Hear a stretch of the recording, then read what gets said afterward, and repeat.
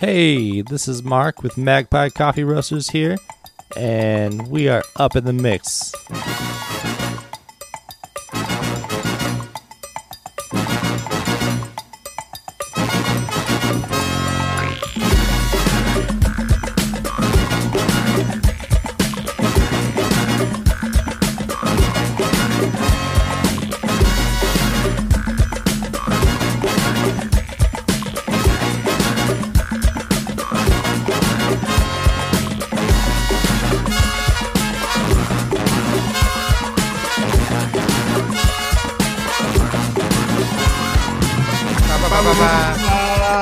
Welcome to another edition of Up with the Mix, coming to you hot from the Honeycomb Hideout. This is Sean, a.k.a. The Truth, a.k.a. The Super Nicest, a.k.a. The Dar Mr. R, a.k.a. Not the Black Dude You Thought I Was. This is Caesar, a.k.a. De La Foto, your favorite neighborhood Mexican. Ernesto, Captain Culo, Coach, Mr. Brunch, your local, also that papi with the dad body, the brown man in the yacht club. How the fuck did he get in here? El hombre de la gente, the habitual line crosser, the honey badger, the fucking baby whisperer, and tracksuit papi. And welcome to another edition of Up in the Mix. This is episode 98. Woo, almost Caesar, to that buck. Caesar, how's it going? How was your week? It was pretty good. We took last week off because I took a day trip. I needed to get out of Reno really bad before I started hurting people. And me and some of the boys, salute to PJ and Mickey, we went out to San Francisco just to go walk around and, you know, social distance still, but like just go shoot photos of San Francisco. And we did that, met up with another photographer friend of mine out there, and he's from Oakland. Salute to you, Harvey. Met up with him, and then we, you know, had a couple beers and did some photo walking. And we ended up walking to Dolores Park, and my eyes were just like, my mind was astonished because, as you see all over the internet, people are at parks, like filling up parks. There's all those white painted circles on the ground, and that's how it was. And it was just crazy. People were playing beer pong outside. There's just people like reading a book, like hanging out with the dogs. People throwing footballs like over people, like over other people's circles and shit. And like it felt like a party instead of like people chilling at a park. Yeah. But so many people playing beer pong, so many people just fucking drinking. Like the police were there too, like handing out masks and shit, and that was it. But yeah, nice. It was just a little weird to see it in real life. Yeah, people. I mean, even here, like Plumas Park, every night there's 100 people there hanging out, 30 dogs. AKA, you know, Dog Park now. Yeah, people just get out, you know. Enjoying themselves. Yeah. So we did that. And then Neon Babylon had a brunch. We did that. Salute to Anthony and Felicia for having that. Just like we're trying to start a little networking brunch, you know, just kind of like back in the East Coast, how they do day parties and things like that.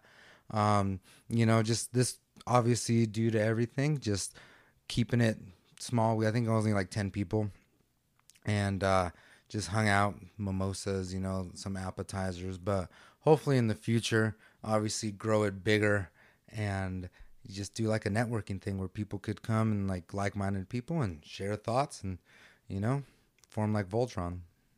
Nice. Mm-hmm. Anything new with you? Well, you know, the week was we almost had a whole full week of school.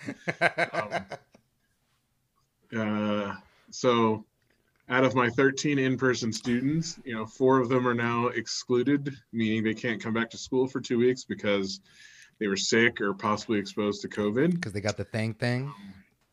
I saw an article in the district, 600 students currently are excluded. So, here just in Washoe County? In Washoe County currently. Yeah, so it was kind of, you know, it's weird. Still getting used to it. I have an intern this year, a student teacher. So trying to help him in these weird circumstances is going to be interesting to go through. And then yesterday, the school district decided to, you know, cancel in-person class at 6:45 when people are already on their way to work or at work. So that was, you know, and, you know, we'll talk more about all the stuff later, but we have a guest to get to. Mm-hmm. So our guest this week is the owner of the Glass Die. He is an avid gamer of many different forms, a former wildland firefighter, part-time community activist, and full-time bicycling enthusiast. So welcome to the show, Jeff Carter. Hey, thanks. Welcome. Did I get all that right? I'm glad to be here. Yeah, it's pretty good. I'm definitely a part-time activist because every time people ask me to do more, I'm just like, how can I do more than I'm already doing? Like, I don't understand. I don't understand how people have, what is it called? So many spoons. I heard that the other day. You only have so many spoons to give out or to utilize. I feel like everyone's at their fucking maximum right now. It is tough because, like, even Sean and I, we do a lot. And, like, sometimes people are like you said, a little bit more. They try to pull on that string just a tad bit more. Yeah. Someone asked me actually, or they asked the business. I think a lot of people too, they ask the business, but they don't realize that I have a couple part-time employees, but the business is just me. So it's kind of like, I think they think that it's good intentions. They're asking of a project or a collaboration or whatever it is. Mm-hmm. And then I'm just like, I stretched thin. Like I'm just trying to float with what I got now. It's tough on these streets. Yeah, tough. But that could be a good thing too. Yeah. Tell us about yourself, your background, where you're from, how'd you end up in Reno? Oh yeah, it's a good story. Actually, it's a good story because it ties into, I think, how I met you, maybe a long time ago. But no, I grew up in Idaho. Southern Idaho is the only Democratic county in the state, I think, until Boise flipped in like sometime around the early 2000s. But no, I grew up in Blaine County, which is like basically, it's Yuppieville. It's super rich, and it's those, whatever that is. So that was my upbringing though. So it was a little weird, like, but I appreciated the mountains. Like, it's one of the most beautiful areas of the country. Mm-hmm. But I left Idaho, moved to the Northwest, figured out after like 6 months that it's way too much rain because that part of Idaho I grew up in is basically like Reno. Like, it's that same high desert vibe, like maybe a little more green, more pine trees. Mm-hmm. Right. But other than that, like, it's that same low humidity, like kind of cold winters, kind of hot summers, a little more tolerable, I'd say, than here though. But I, through a lot of weird ways, found my way back to Idaho, and then decided that I wasn't going to become one of those people who got stuck growing up or like living where they grew up. So I reached out to a few friends that I went to high school with, and they said, move to Reno. I'm like, okay, sounds good. I'm there. Like, two of my oldest friends were the Mazaki brothers. Mark and Josh? Mark and Josh. And so I moved in with Josh in 2005. So I've been here for 15 years, minus a quick 3-year leave of absence into Montana. When Reno, I kind of left when it got really bad, like 2011. Yeah. Yeah. When it was pretty bleak here. And I also couldn't, in that part of my life, it's like, well, I want to be a firefighter. I have to leave. I had to leave to get something and then come back. Yeah. But no, Josh and Mark were great dudes. And like, for better or worse, they kind of introduced me like the Burning Man community. And then I kind of invested myself into the bike community when the bike project was out of Noah's garage. back in the day. I don't know if I'd really call it the Reno Bike Project back then. It was mostly like 5 of us drinking in a garage, talking about bikes, wrenching a lot every now and then. Yeah, every once in a while, someone would pick up one wrench. And it's so funny. So many things started in Reno around that time. So similarly, like apparently I lived in Bellingham, Washington when Noah did, and Noah kind of based that whole project on a community collaborative bike shop in Bellingham called The Hub. So he kind of brought a little of that back when he moved back here after school, and because I think he went to Western. I tried to go to Western, and then they kind of kicked me out. No. And I ran out of money. It was both. Probably the money part. Colleges love their money. It was fucking expensive. College is no joke, man. Yeah, no shit. Especially when you go to like a good one like Western, like Yeah, it was. I didn't know it. I kind of wish someone would have said, "Do you really want to spend that much money?" Like, no. especially nowadays, you got to take that into consideration because it's just like a lot of people when they graduate with their degrees, they don't even use it. No, I mean, I tried to go to TMCC, and I had some actual good educators there. Hmm. Um, but then I also realized that like a degree from there wouldn't do anything either. So it's like, oh, this was a fun experiment in trying college, and then just like, let's not do this. Yeah. Yeah, yeah. College needs to be like high school, like necessary and free. Yeah, I'm okay with that. Or like, No, yeah, even that if would it's make free, a lot of people smarter and more educated. There'd be a lot yeah, less internet rants and conversations with When idiots. when yeah, ignorance is cheaper than than education, Yeah, like that's a problem. One of the many problems of this country yeah, is that fucking being ignorant is just cheaper and easier than yeah. educating yourself. Well, and that It's part of terrible. like this whole I feel like it came back into the political talk this year. With what's his name was bringing it up a bunch. Old Pete, Bootgeg, whatever his name was, I don't know, but he was talking about Buttigieg. yeah, and he was talking about national service, where it's like, yeah, Yeah, why is no one that whenever the people talk about national service, because half the time those people are saying military, they're just codedly saying military, but like why don't they ever just say national service as 2 years of higher education? Like it's like no, just everyone's got to go.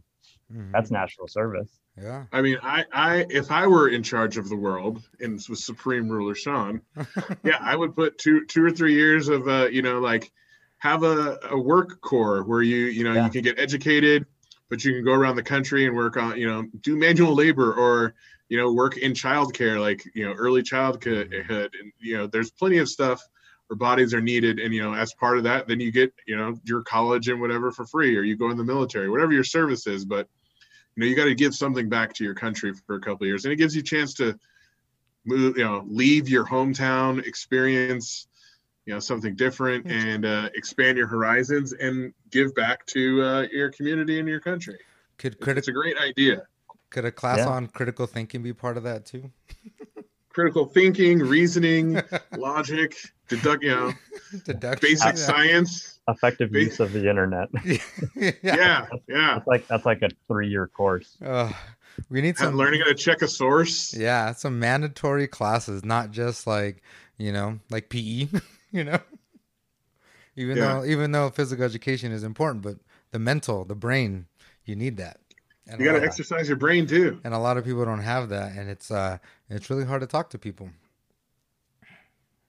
No, Well, national services, it's in some ways it could be really useful. Like that's how I like AmeriCorps is I did AmeriCorps for I mean I really only did it for like 6 months, but then I segued into a job with the organization here in Nevada that was running it. So it's like I was in conservation for 3 years and I didn't make any money, which is part of national service is like Yeah.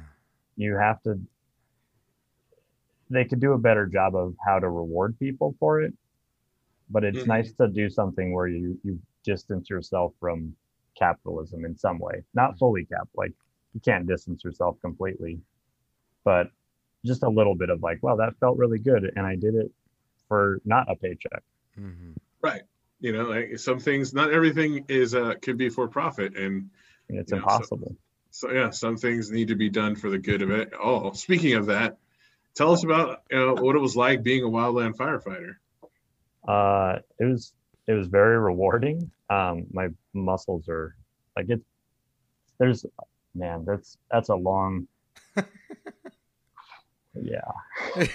No, My old it was roommate like used to be there's a lot of was a good memories. a And I'm especially glad that the crews that I did work on, like in Montana, I worked for a contract company because I couldn't find a job with the Forest Service that year. I didn't want to wait around.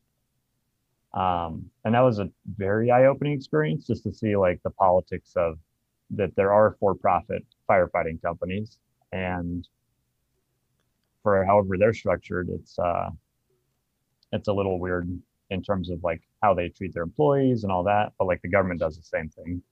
But it was interesting to see how they're treated just as people like on a fire assignment. Because like the Forest Service is like, oh, we're the hot shit. Like we're the top of this pyramid, and everyone else below us has to listen to what we say, and everyone else is like a lower tier worker. And like when the government gets that, like there's agencies that they're not even that powerful, but they're powerful enough that they view themselves as the top of the food chain, and they don't really like a lot of the politics in fire right now. And it was when I was in. It's been this way for years. It's just interagency. Like the agencies don't talk to each other a lot, and when they do, it's like it's just not productive. The Forest Service, it's like how you see in movies when the FBI hates local cops and vice versa. 100%. They're just like, you don't have jurisdiction here. This is our turf. Well, because they want, and it's like, oh my. Well, and a lot of it comes down to it. All comes back to money. Yeah. Like the agencies get doled out a certain amount of money. Like the Forest Service is under the Department of Agriculture, which is bizarre. Yeah. And the BLM is under the Department of the Interior. So it's like, those are entirely different pyramids of how they generate money. Like the BLM gets their money from selling land to livestock and mining, which is why they call it the Bureau of Livestock and Mining.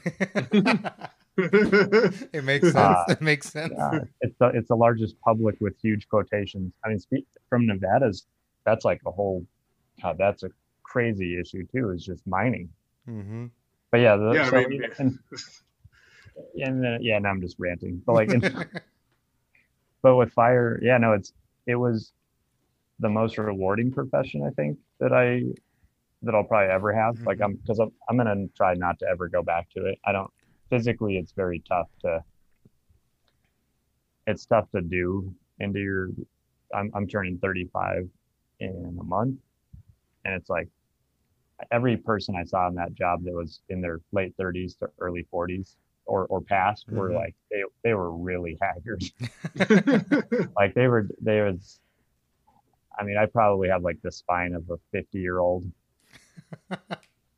and my shoulders and knees are wrecked, and the guys who do it to try to get the retirement, like you have to work for 20 years in the agency, which is like, it sounds great on paper, like, oh, I just worked for 20 years for the government and then I get hooked up. Yeah. And it's like, yeah, but that means you retire at 50 with a broken body and probably PTSD. And their retirement benefits actually aren't that great. But the memories and like the commodity, it has.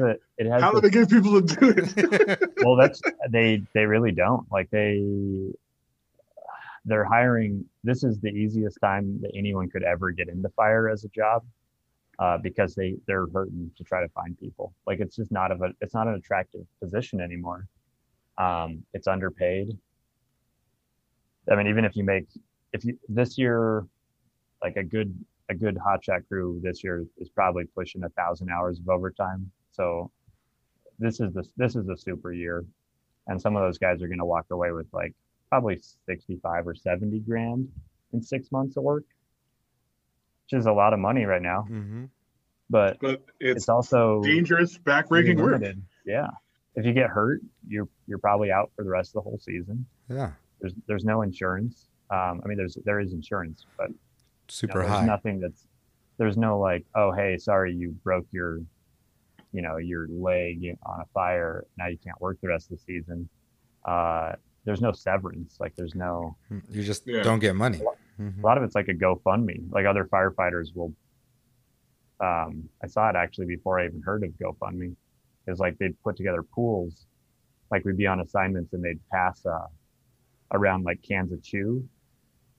And they would have crews bid on the cans of chew to donate the money to like an injured firefighter that was like, hurt on that assignment or part of a crew that was there. And they'd get these cans of chew would sell for like $2,000.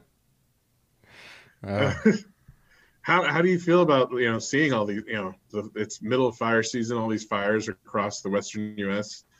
What do you think? How do you see? Is it getting worse? Yeah, it's getting worse. I mean, I thought it was statistically, it's the numbers are there where it's like it's very clearly worse. Um, and part of it, it's a weird combination of climate change. I mean, that's like the obvious thing to point the finger to.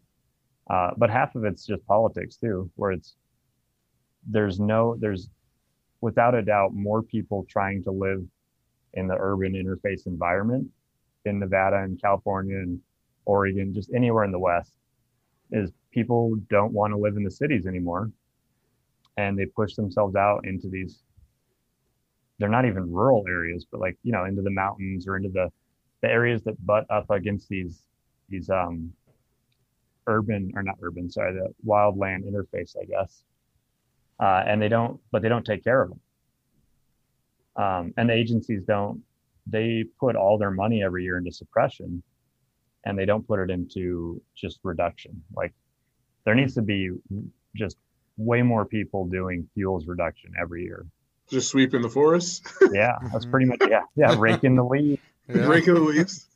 And that's what I started doing before fire. In conservation, I worked on a chainsaw crew. That's all we did was just clear underbrush. Fuels reduction, yeah. Oh, and dead trees, and I learned, I think, more with them just because I had more like trigger time on the saw, and like I think I learned more with the conservation corps in like 1 year or in one full season of fuels reduction than I did in like all of fire. Because in fire, it's just like, it's all military. It's like, okay, there's a fire, we have to attack it. It's not like, they don't think of, if there's downtime, if it's a really slow season, then yeah, you see the firefighters out doing fuels work. But there's no slow seasons anymore. Yeah, because I feel like every year there's just like fire after fire. Every worse and worse. Mm-hmm. Yeah. Well, and they're huge too. Like some of these lightning storms, like the one up by Susanville, 20 years ago, that might have only started like, 5-6 fires here and there. And there wasn't enough underbrush or whatever it was, whatever the conditions are, or just the extreme weather of, high winds, low RH, super hot. Like, we're getting hotter every year on average. Those fires would just maybe burn a couple thousand acres and then they'd be done. And now it's just like, oh shit. Millions of acres at a time. Now are people like, they're running into, it's funny being like, when people know I'm a firefighter, they're like, hey, do you know what's going on? I'm like, there's fires everywhere. I'm like, oh, well, do you know when the smoke's going to go away? When the fires are done? Yeah. Like October? See, critical thinking. If you took that probably class. Late October. Yeah, I mean, I've lived here since I was like 11 years old, and I can't remember as a kid days where there would be smoke like for weeks at a time, like there is now. Every other year now there's a month. August and September, it's just smoky all the time. I feel like it's at least it's got to be at least every 3 years at this point. I mean, we've been really. I think this is the eye-opening year because last year was California's worst year in recorded history. And this year's, they just surpassed it. So it's like, that's not good. Like if you have your worst year and then you have your worst year the year after. Back to back? That's not, usually your worst year should happen every 10, 20, 30 years. Right. It should take a while for changes to build up that much. But how everything's going, like you said, there's like no prevention, no... and then they don't have any money. Yeah. I mean, they don't even, I'm trying to think. The years I worked were half as busy as these years. And they seemed really busy for me still. Like I had a season where I think we worked probably 800 or 900 hours overtime in 6 months, but it's actually in 3 months realistically. Like we wouldn't have fire in November, or we'd go on in May and there'd still be snow up in Truckee. But even then it's like working 2,000 hours in in 6 months is a lot. Yeah. No. That's and even then it's like they'd run out of money. Like I worked one of the seasons I worked was one of those furlough years. And so they cut all the temps at the end, and we got cut like a week before we would have anyway. But like it was eye opening to see, oh my God, we just ran out of money as an agency, and it wasn't even that bad of a year. Dang. Like I don't know where they're pulling the money from anymore in these years. Like I try not to pay a lot of attention to it, but they're declaring states of emergency, so I'm sure they're just like, some of it's FEMA. yeah. Mm-hmm. Well, that's the thing too. That's a tactic that like realistically there should just be a different agency that's disaster relief. I mean, like I know that FEMA exists, but that's, I think in the public mindset, FEMA is for like special disasters. I could be wrong about this, but not like normal disasters that happen every year. Which is crazy because it's like what hurricanes happen every year. Mm-hmm. Like we're about to see probably, I don't know if it got landfall yet, but whatever's happening in Texas and Louisiana is going to be really, really, really bad. But they won't get supplies for 6 months anyway, so. Yeah. Don't even have anything down there. Yeah. Like when they really need it. Like it's just weird to have organizations like that, and it takes so long for people. Like that's your specific job is for these disasters, and yet there's all these loopholes, all these politics where like it takes them forever to even get supplies to them. Yeah, that's too many hands in the fucking pockets of people. Yeah, and that's what's fucked up. It all boils down to that. Like bureaucracy, a lot of people could see this coming from generations ago. Mm-hmm. That like if the more and more complicated you make something, and the more and more people that have like their fingers in the pie, I guess, like you said, especially when it comes down to money at the end of the day in capitalism, it's like that guy who has that cush $80,000 a year government job where he sits at a desk and passes. He's not even the middleman. He's like part of the 18 middlemen in a long chain. They're just gatekeepers for things. From one to the other. And then they get the little bit of money in their pockets to like pass it faster or like drag it along. Yeah. Like, and it's just. You have to. Well, I mean, when your survival depends on making your job, essential and important. When it's not, of course you're gonna. Let's change the subject. Let's switch gears. Yeah. But fire was. It was. I'd do it again in a heartbeat. If I had to go back in time and I guess that's a good thing to think about too in life. It's like you could travel back in time and you meet yourself and you're like, listen, dude, in 5 years, there's going to be a huge decision you have to make. It's like, no, I would have definitely done it again. Living your life right, Jeff. Mm-hmm. No regrets. Yeah. Not even not even a letter. How did you go from firefighter to opening up the Glass Die? Yeah. Oh man, I was sick of firefighting. You're like, I need to lube up my knees with liquor. Yeah. No, I've always loved beer. I really wasn't super into board games until I worked in the Conservation Corps. Like we would, I don't even think it was me. I think someone else brought Catan, and we'd play Catan all the time. Mm-hmm. And Axis and Allies. Yeah, we'd play. Which now I kind of look down. I don't look down on those games. I'm just like so burnt out on them. Which, yeah. You've moved on to newer and more advanced games. Yeah, it's like going into a movie store and those don't exist anymore. So this is a dumb comparison. But I guess it would have been like going into a movie store back then, into a Blockbuster, and being like, "Hey, listen, I'm pretty new to this whole movies thing. What do you recommend I watch? What do you recommend I rent and go home and play and put on the TV?" And the person working isn't going to say, "Here's a movie from 1983." Like they're going to be like, "Hey, here's this newest movie that's the coolest thing out right now, and everyone loves it." And then you kind of work your way backwards. Like there's a reason that progression. Like there's something to say about reading the classics and discovering, the foundations of music, like whatever it is. But like the starting point is the now. Right. For hobbies, you start now because that's where we progress to. And Interesting point. And then you go back. Like, I mean, like I wouldn't recommend in music, I wouldn't probably recommend someone go back and listen to like hip hop from the late 70s as their first introduction to hip hop. Yeah. Like that's, They're gonna be like, "This is whack." yeah, they're like, what the hell's going on? Sounds like Cat in the Hat. It's cool that I like, and that's part of like K-Wing. I like where people mix it all up, where they kind of do a little everything. Like the hosts that do the new and the past, and they kind of get people connected to both of them. That's our goal. Yeah. Every You year. guys did a good job. Thank you. No, but yeah, the board game, I had some money, and in retrospect, I did not nearly have enough money. but I don't think I think a lot of people, they think of small businesses like some kind of comfort, maybe, I guess. Like, I know there's people out there that own small businesses where it's like, they're okay. Like they could fold and they'd be okay. Mm-hmm. Or it's like a hobby or whatever it is. And those aren't most people.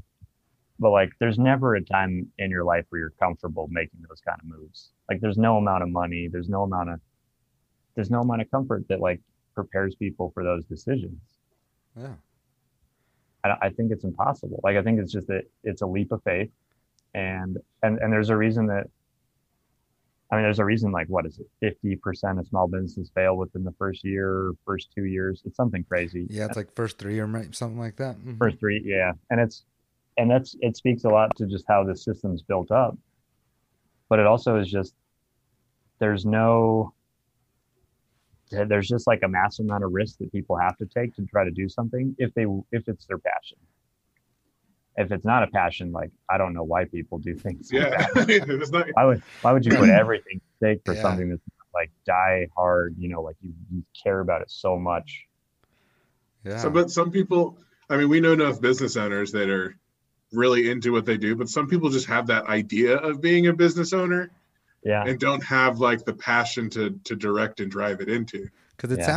sounds good on paper. Your own boss, make your own hours. Like, you just got to get a good product out there. It seems easy on paper, but in real Yeah. life, it's just like, no, like, you're working more than you probably ever worked before, and things like that. Yeah, and the numbers are definitely not good on paper. worse now than ever. But Yeah. but even before, like, I don't know any. I was having this conversation with someone the other day of just part of the problem with a lot of things is it's like a lack of transparency. Mm-hmm. Whereas like people don't know how much some business owners actually make. People often don't even know how much their coworkers make. And I think that like separation that everyone has of just reality creates this weird like illusion of, the business owner who makes $150,000 Mm-hmm. and there are people who make a lot of money, but most people don't. Yeah. Well, I think in America, we're taught to not question how much people make. It's just, we're supposed to be ignorant of that. Yeah, You know? which keeps us in our place. It's that evil ploy of like, it's that if the upper man, it's that equation of like equality where if everyone knew how much everyone else made, then the people at the top they'd already be dead. Like we would have already revolted. We would have had the revolution like in 30, 40, 50 years ago. Yeah. It wouldn't have got to this point. Yeah, they do that so they could underpay like the next guy, and just things like that. But no, God, because can you imagine if you saw like how much money someone was worth, like floating above their head for just one day, you're like, damn, like you'd feel sorry for a lot of people. yeah, I don't make a lot of money, that's for sure. And I work for the government. It's just like, it's all fucking scheming. It's like, all right, like, we'll give you this much to get this done, but you got to, pay them this much. And, tell them, but, don't tell them how much you're making. And we're not going to tell you how much we're making. It's just a big fucking scheme. It really is just a big Ponzi scheme. It's funny that Ponzi schemes are illegal. Yet it's like capitalism is one giant Ponzi. Yes. I mean, my old job, that was literally what I did every day. It was like, all right, we're going to pay you this much to ship this freight. Yeah. And then my job was to find someone to do it for as little money as possible. And we made the difference. Yeah. Dang. Yeah. So you gotta It's just, it incentivizes fucking keeping people ignorant and manipulating and screwing them over to make your money. It's Yeah. just it's not cooperative. It's not sustainable long term, and yeah, it's not good for society. Yeah, and I feel too, like you were saying earlier, Jeff, that people think a small business owner probably makes, like, if it's a, you know, it seems like the business is successful. They are like, oh, this person is well off and doesn't need help, you know? But Yeah. in reality, you know, you probably don't take home much and everything goes back into the business. Yeah, and that is part of it where it's like it's once again it's set up to the more money that flows into something, the more money has to flow out of it Mhm. to not only to grow it, but like to sustain it. Mm-hmm. Like and which is why there's so many things where it's like that too big to fail, where it's like, well, apparently now everything is about to fail. I mean, the airlines, what the other day they announced more furlough. It's yeah. Mm-hmm. But And I don't know. I don't know. I mean, the only thing you can do is as people and as especially like smaller community stuff is just like, I guess, help each other out. Because when a lot of people do fail, it's nice to have a community where people can kind of bounce back. Or a social safety net Mhm. where Yeah. you know the government provides for the people. Well, and yeah, it would be prevents the collapse of society. Yeah. it would be nice if the government actually did the job that we initially built it for. Yeah. But I think that train left the station A long ass Yeah. time ago. Like after, like 300 or 400 years before America. yeah. It was like Yeah. the year after the government came, you know, it's like, okay, thanks guys, but we're going to fuck you over from now on. Yeah, they're like, hey, Oh. hey, thanks for the work you did. We're good. We don't need your help anymore. No, thanks. Well, you know, if crooks are fucking running the government, the government's going to be fucking crooks. So. Yes. No, and that's like I know you guys are pretty political. I'm not a libertarian. Like the answer to government is not no government. Yeah. That's the only answer. The only way that works is if humans were actually not humans. If humans were like a different organism that actually did Yeah. care for each other. But that's Completely, not Mhm. possible. if they were completely logical, rational, like Or a robot, just program it yeah, to. I'm sure when If we're just when the robots. robots take over, they'll have some sort of society like that. They'll live forever for sure. You know? It's like the Battlestar Galactica, the Cylons. Oh, yeah. They didn't even have a plan, though. Even the Cylons didn't have a plan. They're just winging it. They're just like, I guess we'll just kill humanity. That sounds like a good Monday morning task. Or like the Doctor Who ones. What are they called? The Daleks, Yeah. yeah, kill all humans. Yeah. Or the Borg on Star Trek, just assimilating all living life. And the Borg does it efficiently. They know what they're doing for sure. They're Yeah, it's a hive. They're super bureaucratic. Yeah, Yeah. They're perfectly designed hive. Like They got that queen central bee. control. Yeah, they got that queen bee on top, getting all the little bees to do whatever. You know, that's like, you know, it's an equilibrium. colony. It's an It's like a equilibrium. bee Yeah. Yeah, it's like a bee colony. Like, Mhm.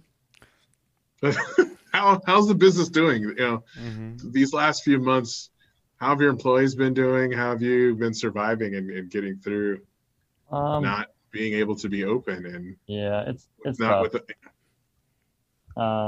Yeah, it's tough. The employees are doing okay.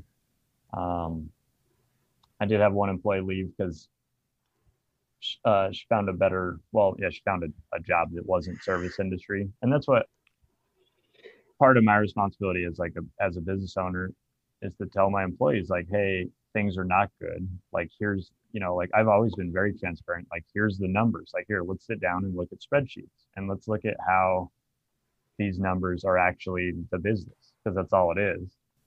And a lot of people don't have that talk with the people that they're supposed to be looking out for. Like that's the number. That's like the very top of the responsibility pyramid of business ownership is communication with your employees.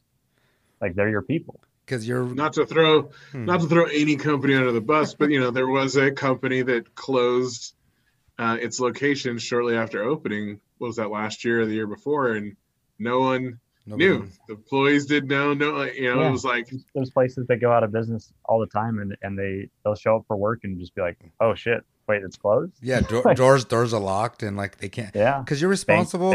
You're responsible for their livelihood. You're giving them money to survive. And shit does happen. Like there's life happens, and like you can't there's a shared amount of like responsibility that, sometimes it's out of people's hands. Sometimes it's, well, my wife just died, or my, something, Right. my son just died, or like whatever it is. But if it's not like an incredibly traumatic thing that alters someone's path, like the businesses see when they're failing, like at least 3 months out. Like in almost any industry, the way it's like the numbers don't just suddenly turn, like the light switch doesn't get flipped overnight. And having that talk with employees of just, hey, we might not make it. Like, I don't want to, you don't put yourself in the position where you're thinking we're not going to make it, so we're going to give up. But to tell people like, hey, this is the percentage of likelihood that we won't survive. So you should look out for yourself. Like, give people the option far ahead of time to find something. Right. And right now it's tough just locally because in the entire state, but so much of our state is built on the service industry. That like, what if your life is the service industry? How do you get out of that? Right. Because no one leaving a bartender leaving their job right now is not going to find another bar to go to. Yeah. They're not even going to find anything, like they're not even going to take like a step down in a different direction. Like there's just no restaurants are going to be hiring. Apparently right now there is a lot of hiring, which I've heard is good, but I still don't think I think by the end of this year and the start of next year is when the problems will start to arise. Right. I think right now everyone's just trying to get that mad cash grab, and try to weather the storm out. But without something really big being infused into this industry, I just don't see it happening. Like, I don't know. What information have you gotten about, opening back up, bars opening? First of all, how does it make you feel when you see? Oh, not good. I already know where you're going with this. You see, the restaurants are allowed to be open. Schools, schools have to be in person, yet bars still aren't allowed to be open. It's not. And this is where I've been like overly invested in, obviously, because it affects my business, but overly invested in like how everyone is handling this since the beginning. And kind of it was very surprising and simultaneously not surprising that our state kind of mirrored a lot of the actions of mitigation and like case reduction and all that, or like, potential measures to reduce cases from California. California would do something like everyone was saying, Sisolak's just following California. He's just, he's waiting for Newsom to say something new and then he's going to follow it. But it's not true, because California was just doing what probably made sense scientifically. And we were too at a time, like when we closed everything down, when we reopened everything with heavy, capacity changes and yada, yada. But once the cases started spiking, instead of following California and saying, okay, no more indoor, like, okay, so the virus only spreads through aerial, it's people talking in closed spaces with bad ventilation, which it's like, or not even bad ventilation, just like keep people talking inside, people hanging out inside, people with their masks off outside or inside. And so California said, okay, no more indoors. Like, let's just, if you have a restaurant, you got to have outdoor seating. The cities would provide, from what I heard, a lot of streets would close down. A lot of people would be able to put their businesses in public spaces as, like, hey, I don't have a patio, but I'm going to just use the sidewalk kind of thing. I mean, I heard that, New York's done that. Parking spot. Yeah. Cities in Europe, all over the world, that's what cities have been doing. And Reno, not Reno, the state of Nevada is so, casinos run the state. And that you can't, if they would even, I bet there was a meeting, and I bet that someone even said that, of like, hey, what do you guys think about this thing that California just did that makes it so, indoors are closed and it'll slow the spread. Like California's already seen numbers reducing. And the state just goes, you're like, they look at him like, are you fucking kidding me, Yeah. dude? Casinos can't be operated outside. Dude, how And tight? so they said no. How tight would it be to have a craps table in a parking spot? It's almost It'd like be fucking awesome. it's almost like CeeLo on the corner in the liquor store, you know, at the bodega. It'd be great. Yeah. I'd be gambling probably. I You're right. probably actually, because I haven't even stepped foot in a casino, I probably would actually play craps if it was outside. Yeah, no. Yeah. I would do all day. 7-Eleven, baby. Or hit me that with that yo. But yeah, that's, I mean, anyone that And doesn't you're see right. that- Like the state relies on. I saw just the city of Reno's revenue reduction based off room tax, Mhm. and it was out of a budget of 400 grand, it was 60-70% reduction huge. of that. Yeah. It just. It's- And people have been saying for 25 years to diversify Nevada's economy and blah blah blah, and we've never done it even after 2008. And this is we're reaping what we've sown. It's because you we, can. we really are. I mean, it's just the Yeah. same, like, it's too late. Like, we can't, like, the conversation of just like, oh, well, we should have passed new mining taxes and whatever it is to, we need to generate income in different ways. We need to think about income yeah. tax, which is like shit like that, Mhm. which is a death sentence in this state. Yeah, or But, like politically. But even that discussion of like, how do we diversify it? By the time we start having it, it's too late. Yeah, like that. Could have been The time 20 to do years this ago. stuff. Yeah, the time to do this stuff is when things are good, and Yeah. not when things are, because it takes forever to get the Take stuff for that through. that generate the laws to go into effect and the revenue to start coming in and Mhm. generate. It's just Especially in this It's- state with, what is it, it takes 2 sessions, yeah. right? And that So it's was like something has fucking to, Mhm. 4 fucking years. 'cause of 4 years later. Yeah. Yeah, or like even tax the companies that are coming in, like not give them not bend over backwards for them. That's the tax break things to these companies coming in. It's just That's It's ridiculous. It's just science. yes, it's just been scientifically proven that it's a negative impact. Like, Yeah. It's like stadiums too. Like we're like the fucking last rubes on the fucking in the country who will build a publicly financed stadium. Like every other state and Everyone already said no. municipality, Yeah, it has needs to been be like, no. private. Yeah, and we fucking fell over ourselves to do it. It's yeah, crazy. It's crazy to me because, like, the other side of the coin of a state being run by casino money is that, like, we're supposed to be the house. Like, we're supposed to be the smartest player in the game. hmm And we get tricked into all of that bullshit. Like, we're the worst. We're not even the house. The state isn't. We're the losing. yeah, We're the guy that's at the slot machine that has the worst payout. yes. We're fucking Sonny running the casinos in The Godfather. Oh God, yeah. Like, But yeah, we no, need it fucking doesn't- Mike. Oh, We need yeah. a big brother. We need our little brother to come in and fucking fix things. for Yeah, us. start fucking flexing and shit. Yeah, I and need to it's see that movie again. yeah, and it's just like, and it's probably once again with that bureaucracy, it's just like casinos filling people's pockets. You know, you saying, Oh, hey, yeah. hey, They- don't. Well, what it is they can threaten. They have the power. Like they know how much the state relies on them, so they have all the power. We don't like. Yeah. They literally the power's in their hands. Like I mean, the- what percentage of the workforce is employed by casinos? Yeah. 25, 30? Mm-hmm. yeah, between that and the revenue they bring into the state, it's fucking ridiculous. It's crazy. But and then smaller picture stuff, like, so we didn't do that and that's what I believe that, like, I'm not going to put words in any politician's mouth, but it's easy to point fingers at people because that's their job. Like, their job is, as soon as you take that path, your job is to take the heat, and the other part of it probably should be to tell the truth, but no one does. No. But Third one, no, help they- the people. yeah, help the people. Yeah, I mean, honestly, part of me All is like, if things that none of Sislak them came do. out and said, like, look, this is shitty.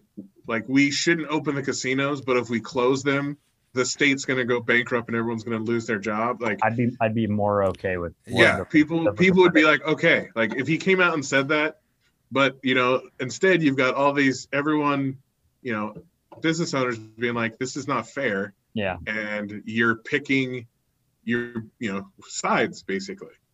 So I mean, back to possibly even reopening, like it is very, there's even new loopholes that apparently they're not new. I was corrected the other day.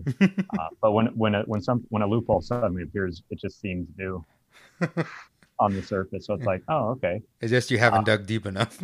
Yeah. Well, like if you're a bar, and this is no offense to rum, sugar, lime, because honestly, at this point, I would do it too. Like anyone that has a loophole should use a loophole to be open.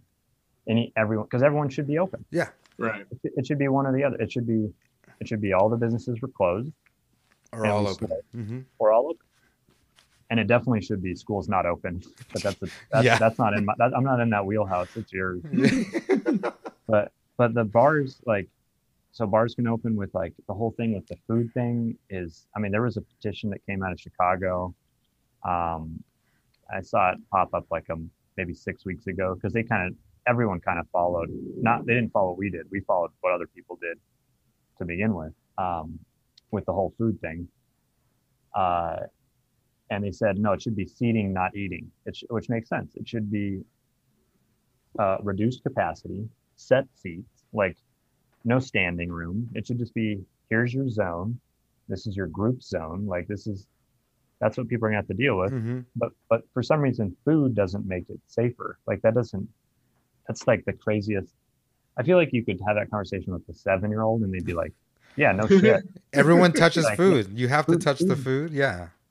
Well, it's like your mask is off for longer if you're eating than if you're drinking. I can wear a mask at a bar and drink, and I'm not consistently drinking. I'm taking a sip of a cocktail and then putting it down for 4 minutes while I talk. And the whole thing of that, where it's like, what? It doesn't. If anything, restaurants are more dangerous. That's what I like. From this, when this started, all this in China, they're like detailed studies on how it spread in restaurants and they had no studies that was like, hey, this is the bar where we had a super yeah it was all restaurants. So that's why I don't understand, especially being outside, like that's, I just don't understand that part. Like, at least I can understand being like, okay, indoor, but given the option to have outside seating and outside service, and that's what's crazy is, like, they gave us the city wants us to be open. Like, the city wants, they're on our side as far as, I personally don't think, I know that they don't have a lot of power, like certain people in politics, like a city council even is small peanuts. Right. Compared to state governments. But, like, I think they could have fought a little harder. I hope they fight a lot harder next week. They've certainly heard from more and more people in the past week since the state task force meeting that, like, hey, here's the new proposal to give the state. Here's the new, here's the ammunition that you have to show them that here's the science. Like, here's the data. Here's how bars can be opened safely. And, like, a lot of this proposal I saw was almost all the stuff we were already all doing anyway. Like, the places that are doing the right job and, like, doing the due diligence. And then there are places there's, I'm not even going to name names. There's numerous places in town that are still open that are, because they serve food. That's and food in quotations is like, they have mozzarella sticks or some shit. like they're just, they're still open. They're still making money, and they're still probably breaking the rules. Yeah. And, like, that's where someone else, another business owner I know, told me the other day, they're like, the gloves are off. Like, if I see or know of a business that's not following the rules to the T, then they're throwing them under the bus. Like, it's because everyone's livelihood's being affected, right? Yeah. And it should be more about, and I know that they don't have enough enforcement, but it should have been from the beginning. If you get complained and we investigate your business, and it turns out you were breaking the rules, then you're shut down. I don't think they shut anyone down in Reno. No, it doesn't. I haven't heard anything. I haven't heard of any people getting shut down. I don't understand that either. It's like, you have these bars that are consistently breaking the rules. Yeah. And how can that go on? How can that be justified? Yeah. So hopefully there's good news next week. It was just depressing to see, like, when we reopened. We were reopened 5 weeks As the only I've been open in that capacity 5 weeks for the last 24 weeks. Like that number even seems crazy. Like Yeah. what? Uh, and when we were reopened, like we did everything and went a little above and beyond what we should have. Like we made it reservations absolutely mandatory, so that there would be no potential for like people gathering outside waiting to get a table. Mm-hmm. It was just everything was set where it's like I went way over where I even needed to. Like we cut our capacity from 70 people to 20. It's like we spaced all the tables out. Yeah. And then I'd go into another business and it'd be like, did you just take a measuring tape? Like this isn't even 6 feet. Or they would take the measuring tape and make it like the most bullshit 6 feet possible. It's like if you actually socially distance in a bar, like you lose a lot. You lose more than 50% of your capacity. Yeah. Like you lose a heavy number.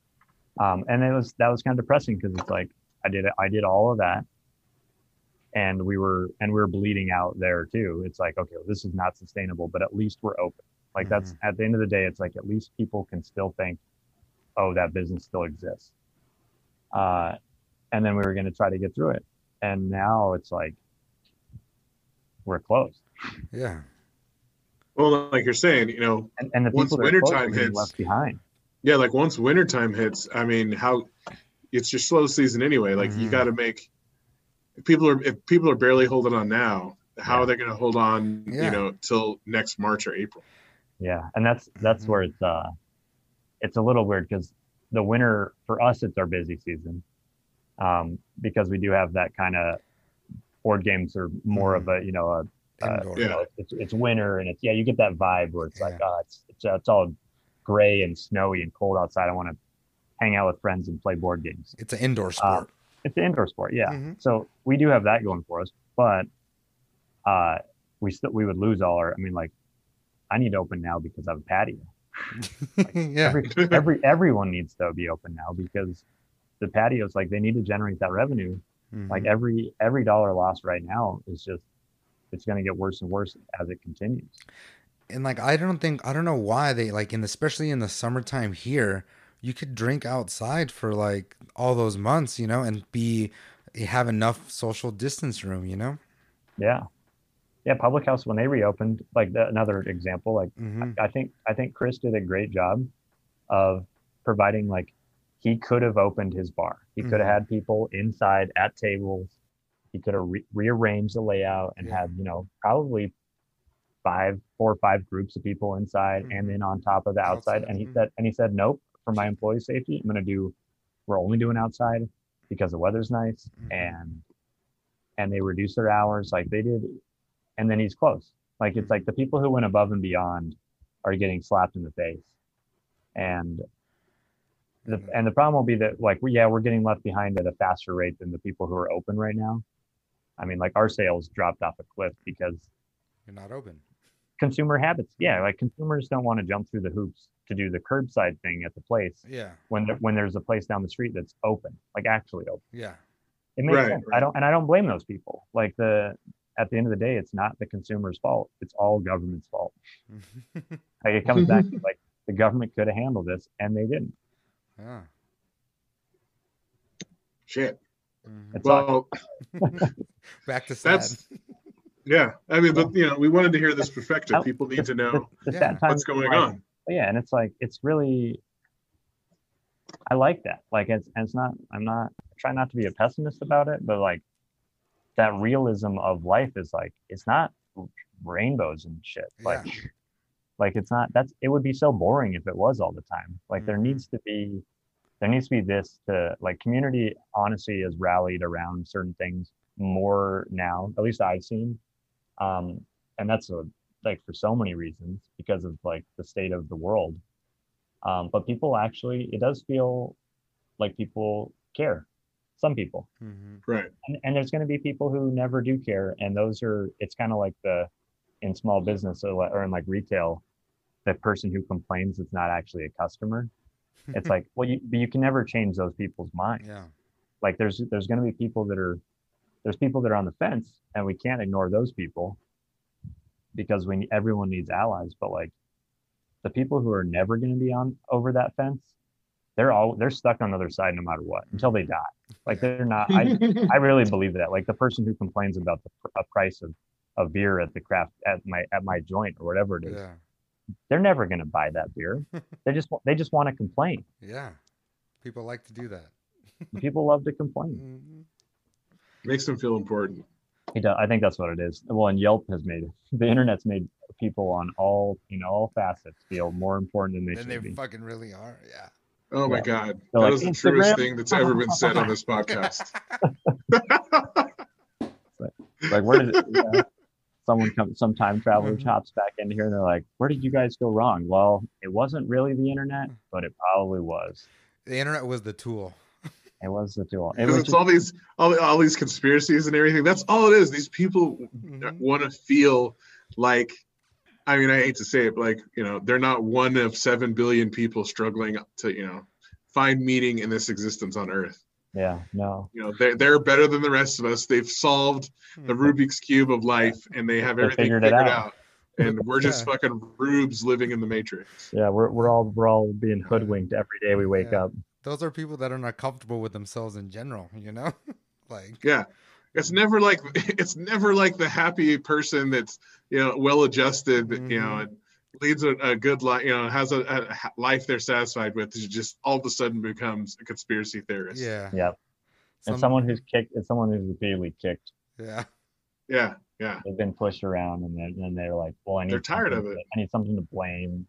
Well, and like the psychology of just that people want the big bad evil thing to point the finger to. Like they want it to be not just chaos. Like no one wants to be explained to that it's like, no, all of this is because of lots of things, but it's also like there's no one thing that did this. They're like, no, I can't deal with that. I need the one thing. I need the eye at the top of the pyramid. Modern life is Illuminati. Yeah, modern life is too complicated, and they want a simplified answer. Yeah, no one wants to sit religion. no one wants to sit and study socioeconomic patterns and historical patterns for the last 60 years to examine why we're here today. Yeah. They want to find out it's a family that's been controlling the world for the last 700 years. It makes sense. Yeah, and those people don't Right. understand science either. Yeah, like it's just that's what it is. Anyways, So I'll leave it at one more thing though, is that the people who also, it's that we've been led into a path that like those people who aren't capable of spending 8 years of their life learning about all that, they don't want to listen to the person who did. Like everyone's been brainwashed into thinking that like that person is the enemy. yeah.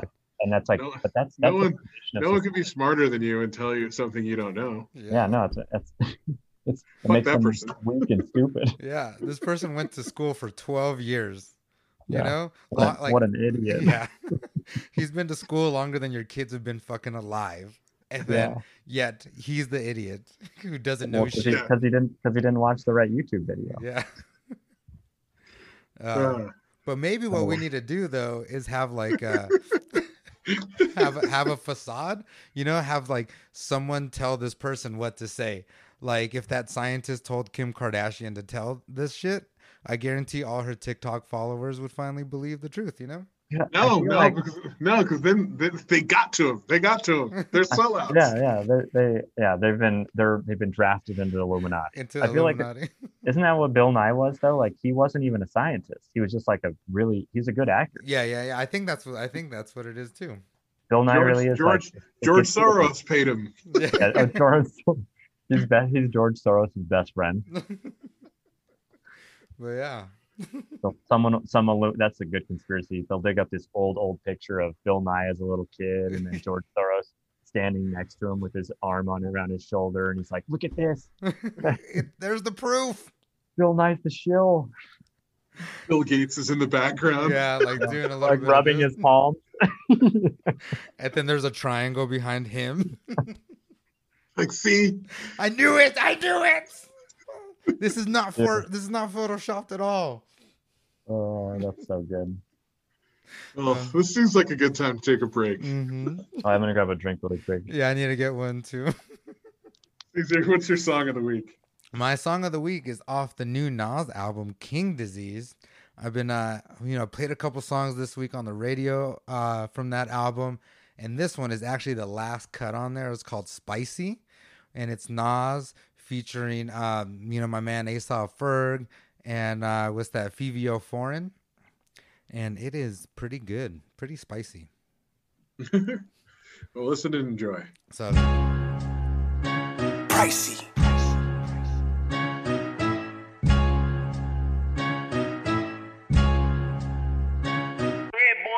Boss shit, your lordship. Niggas talking yachts and some more shit. I used to run the block, now I'm corporate. Hopping out, you know it's sun when the doors lift. Whole squad hide the burners. Mets hat in the sky like Bobby Smurder. They watch me like the chip, courtside at the Rucker. Flow only getting tougher, she begging me to cuff her. Brooklyn sweet chick, waffles with raspberry butter. Wear a mink at the roller rink, middle of the summer. If I can't get it done, I got soldiers with me to cover. Queens get the money, we only stacking it up with. Cheese stay icy, cause shit get spicy. She on demon time, I get her a timepiece. Panic, niggas not lit, not like me. Can't get nothing by me, my mind in 2090. Kalo K, everybody pricey. Cost money, beat the charge money.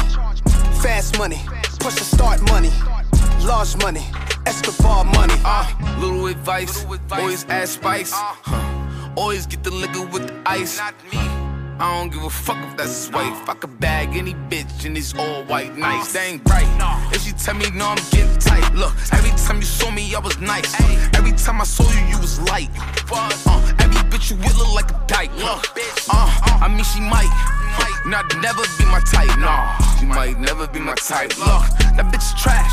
I only fuck her for the hype. I only fuck her for the hype. Look, Kalo K, everybody pricey. Cost money, beat the charge money. Fast money, push the start money. Large money, Escobar money. Niggas saying Ferg back, but I been with the shits. Might make a grill with Tiffany's on my gentleman shit. My drill niggas out in Brooklyn and they spinning and shit. Pump and pop out the whip while we sipping and shit. Model bitches that's precise, fuck attendance off the flights. Keep the vision through the lights, never blinded by the hype. Keep the Tommy near the belly, sincere cause I'm hype. Got a ghetto Naomi Campbell designer with the Nikes. I'm the one talking spice. 12-year-old killers with the guns and the knives. Better run for your life. Got a queen and queens and my ex a Puerto Rican spice. Harlem bitch doing time, getting caught up with the swipes. Kalo K, everybody pricey. Cost money, beat the charge money. Fast money, push the start money.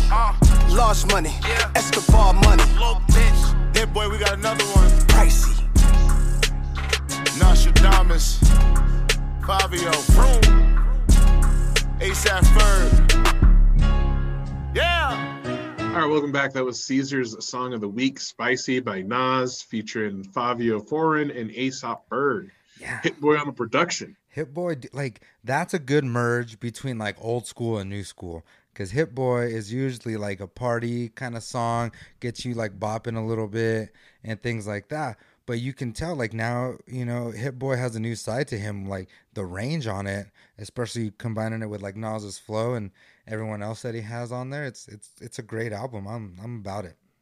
Yeah, who was that? Royce the 5'9" said, or was that him who was like, this is what hip hop needs: older generation work with the younger generation. They can both learn something, and this is a perfect example of that. Great album. Because I feel a lot in hip hop too. It's like kind of like the golden era hip hop heads, like they don't want to listen to anything new because it's not the same. And I feel like that's the same way in the industry. Like it's really hard for young and old to collab because of that same mentality. Yeah, they got to come together like classic rock and all these other things, and respect the people who came before you and keep it moving forward. Yeah, but yeah, like we were talking during the break, like Nas coming out super young at 17 years old with like Illmatic, like I think 18, 19, Stillmatic and things like that were like those beginning of his, career were amazing albums. So it's hard to get back to part of that. Yeah. Yeah, definitely. Check out that album if you haven't. You should. Yeah, it's really, really good. Well, next up we have our movie of the week. Have you guys seen this? I haven't seen it yet. The girlfriend and I watched it last weekend. Is it good? An American Pickle with Seth Rogen. Oh God, is it actually good? It was actually pretty. It's short. It was like an hour and like 15 minutes, Okay, hour okay. 20 minutes. Because the premise was kind of funny to me. It looks like it looks like a good 30-minute skit to me. The premise, once it's a great storytelling because like once you get past the actual premise, Yeah. the plot device they use to explain it, it's actually a really good story, and it kind of makes you think like, how would your great grandfather, who probably lived through way worse conditions than all of us, view our modern lives? And that's kind of what it is. It's like so it was pretty good. It's a heartwarming story and has a happy ending. So it was it gets a tip of the fitted for me. It was funny and not too serious. It wasn't too long, and like it's short enough where like when you actually start getting into it, like you're like, oh, okay, and it ends. So nice, short and sweet. Yeah. Props to Seth Rogen. Like he plays both characters, and he's more than just the stoner guy he used to be. Yeah, well, he did Long Shot. Did you guys see that movie with Charlize Theron? Like that movie was fantastic. Yeah, but he's playing like a mature version of the normal guy he normally plays. Yeah, and there's Boyz II Men's in it, of course. What's up? But yeah, I recommend it. It was a funny story. You don't have to pay for it. It's on. Well, if you I guess it's on HBO. You have to. Yeah, you have to pay for HBO Max or whatever, but not extra money. Yeah. But what's next, Sean? World news, Caesar. It's my dateline. Caesar likes to make his own. Sound effects. You are your own soundboard. Yeah, I have range. Well, the first thing, of course, we have to talk about is the shooting of Jacob Blake, the protest that followed, and then the shooting of that douchebag, the kid who shot the people afterwards. First of all, the shooting of Jacob Blake, shot 7 times in the back. People, now it's come out that there was a knife in the car. Also, there were 3 children in the car. Like how many people have a knife in their car? First of all, it's just weird that like, why is that even? I mean, there's a reason that that's an issue because people are trying to make it. That's that. They're trying to justify, what the cops did. But it's like, what does that matter? Yeah. Like, what if it was something that actually was illegal? It's like that still doesn't matter. Yeah, it's not illegal to have a knife in your car, first of all. And second of all, there's no, like, cops are not the fucking judge and executioner of the law. I just feel it's like I'm watching Judge Dredd, where he's just like, I am the law, and just starts blasting fucking people. Dude, it's almost like Judge Dredd originally was written like, it's very fantastical. Mm-hmm. If you've read the old comic. Yeah. And it's like a almost Mad Max kind of like so far gone future. Yeah. But like the writing was still very much like, holy shit, this is going to happen. Mm-hmm. and that was like, I think it was started. I feel like I'm not a huge comic book buff, but I feel like late 70s was the original Dredd. I could be wrong. Yeah. But even then, like if it was late 80s, it's still crazy to see that someone wrote that of like, hey, this is the path that we're on. Yeah. It's executioner cops. Yeah, it's fucking crazy. It's terrible. Yeah, I mean, especially when you find out that like he broke up a fight and like, the cops were called because there was this fight and he broken it up. And it's just like in that moment, like why, they tased him. Who knows what happened beforehand? But there's nothing that could have happened beforehand justifies what occurred on the video. No. Like they were following him for a while. Like even in the short video that we do see, they were following him guns out and he was going to the car. Like, why don't you tase him? Why don't you tackle him? Like he's wearing a wife beater, like. Well, even if like, that's the part too. It's like, if he gets in the car and drives away, follow like, not even chase, but like, where, like, I don't know, like it's the last. It's not like he's committed murder. Shooting a gun, yeah. And he's not threatening their lives. Like I'm trying to think of the situation, like the hypothetical, theoretical situation that where a cop should shoot someone, and it's so far. It's like basically like the button on the nuke. Like I'm gonna blow up the whole town. Yeah. Like or they're actively shooting at someone. Mm-hmm. Well, and then that almost never happens. Like there's and then when it actually did, they didn't fucking stop the shooter. Like that's the crazy thing. It's like 3 nights later, and like This you kid watch the video of the kid shooting. You know, like you don't see him shoot someone. You see him after he shot the first person. He's on the phone admitting he just killed someone. He starts running. People are chasing him. This guy has just murdered someone. People are chasing him. He falls down and then starts blindly shooting at people and hits like 2 other people. Yeah. And that the divide in this country that is, and this is what I think I posted something that was something the other day, but like the divide, the people are like, oh my God, this is what our country's become. It's so divided. It's like, this has been this way since day one. Mm-hmm. Like this isn't, that's the thing. The internet, like it's just such it's a bad mindset for people to just think all of a sudden the country is fouled. Like that's because the only way to make progress is just admit, like, let's admit everything that's happened.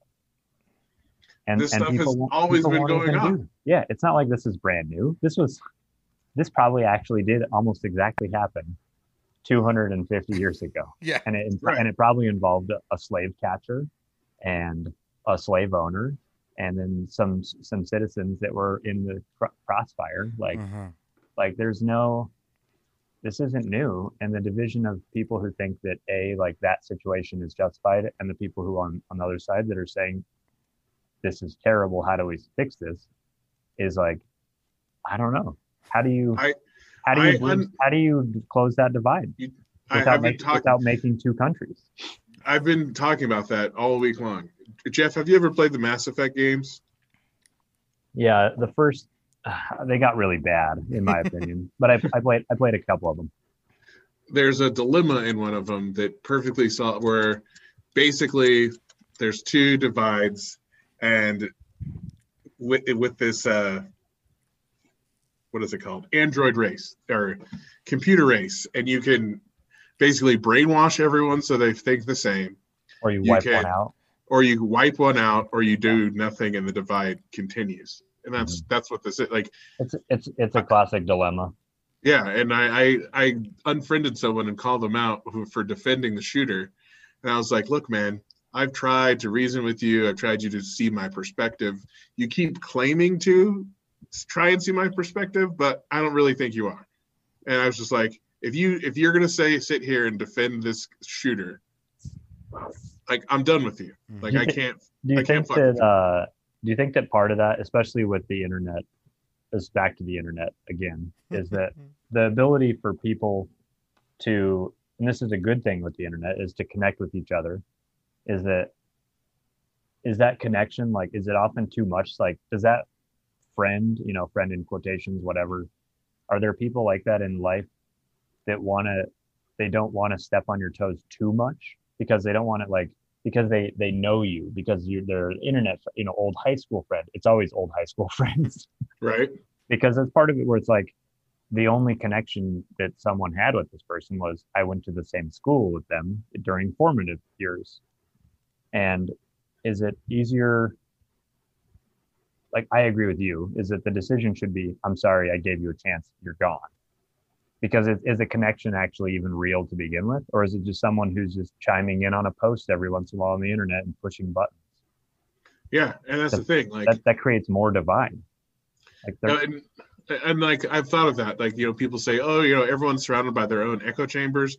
But the thing is, it would have been like that if you took Facebook away, people would only surround, you would only talk about this stuff with people who agree with you. Yeah, I don't actively, it's not even me, it's like no one actively goes out of their way to be put in uncomfortable, like I'm not going into a bar in town that when bars were open that are full of people who don't share my point of view, or at least some of my point of view. No one has to share all of it. But I'm not going into a place where I'm just going to be sitting there and be yelled at and debated all night long. Like no one does that. Right. People who hate board games don't come to my bar. Like, yeah, that seems crazy. Yeah. I actually did have 2 people walk in once and a long time ago and say, this is, I guess, part of the divide. Said, where's your sports TVs? Where's your TVs?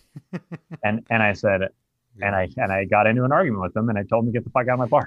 Well, like you have to cultivate. Like Yeah. people don't. It's not echo chambers, and it's dishonest for people to even say that. That it's just Right. well, everyone wants to, because it's always the right saying to the like, and the right, the left, the whatever. But I feel like more so, it's always like those liberals, they just want to only hang out with those other liberals. And you're like, yeah, because you keep making fun of me every 5 minutes. Yeah. And, Right.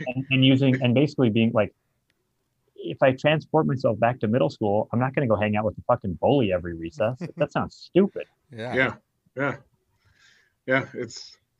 It's just crazy. And then, the one good thing I thought was that, the NBA players fucking canceling a playoff game was Fucking awesome. Yes. was crazy. And I honestly never saw it. If someone, this whole year is a time machine of like, can you imagine, like if someone if someone at the start of this year just said, here's the things that are going to happen, Yeah. pick the ones that are false. On that list, like an NBA team canceling a playoff game Yeah. is after somehow magically bringing the sport back. Like that doesn't seem possible to me. it's That's insane. it's great. And then the reading about what went down, and it's, if you think about it, I was talking to someone, the NBA has been the best leader, like The leader in the the sports. NBA Yeah. decided to cancel a Golden State Warrior game in San Francisco Yep. first. Like when all the other sports were like, no, this, everything else in the country is still going. The NBA was like, it's out of control in San Francisco. California's enacting these things. And then like, it just so happened that a few hours later, a player tested positive, Mhm. and then they shut down all games. And then, like they were the first things to shut down. Like if they didn't do that, or if those players hadn't tested positive, this thing would have gotten way worse back in March, because it would have taken weeks for everything else to shut down, like baseball, football, the NCAA. So, they did that. They've opened up. They haven't had a single positive test since they've opened.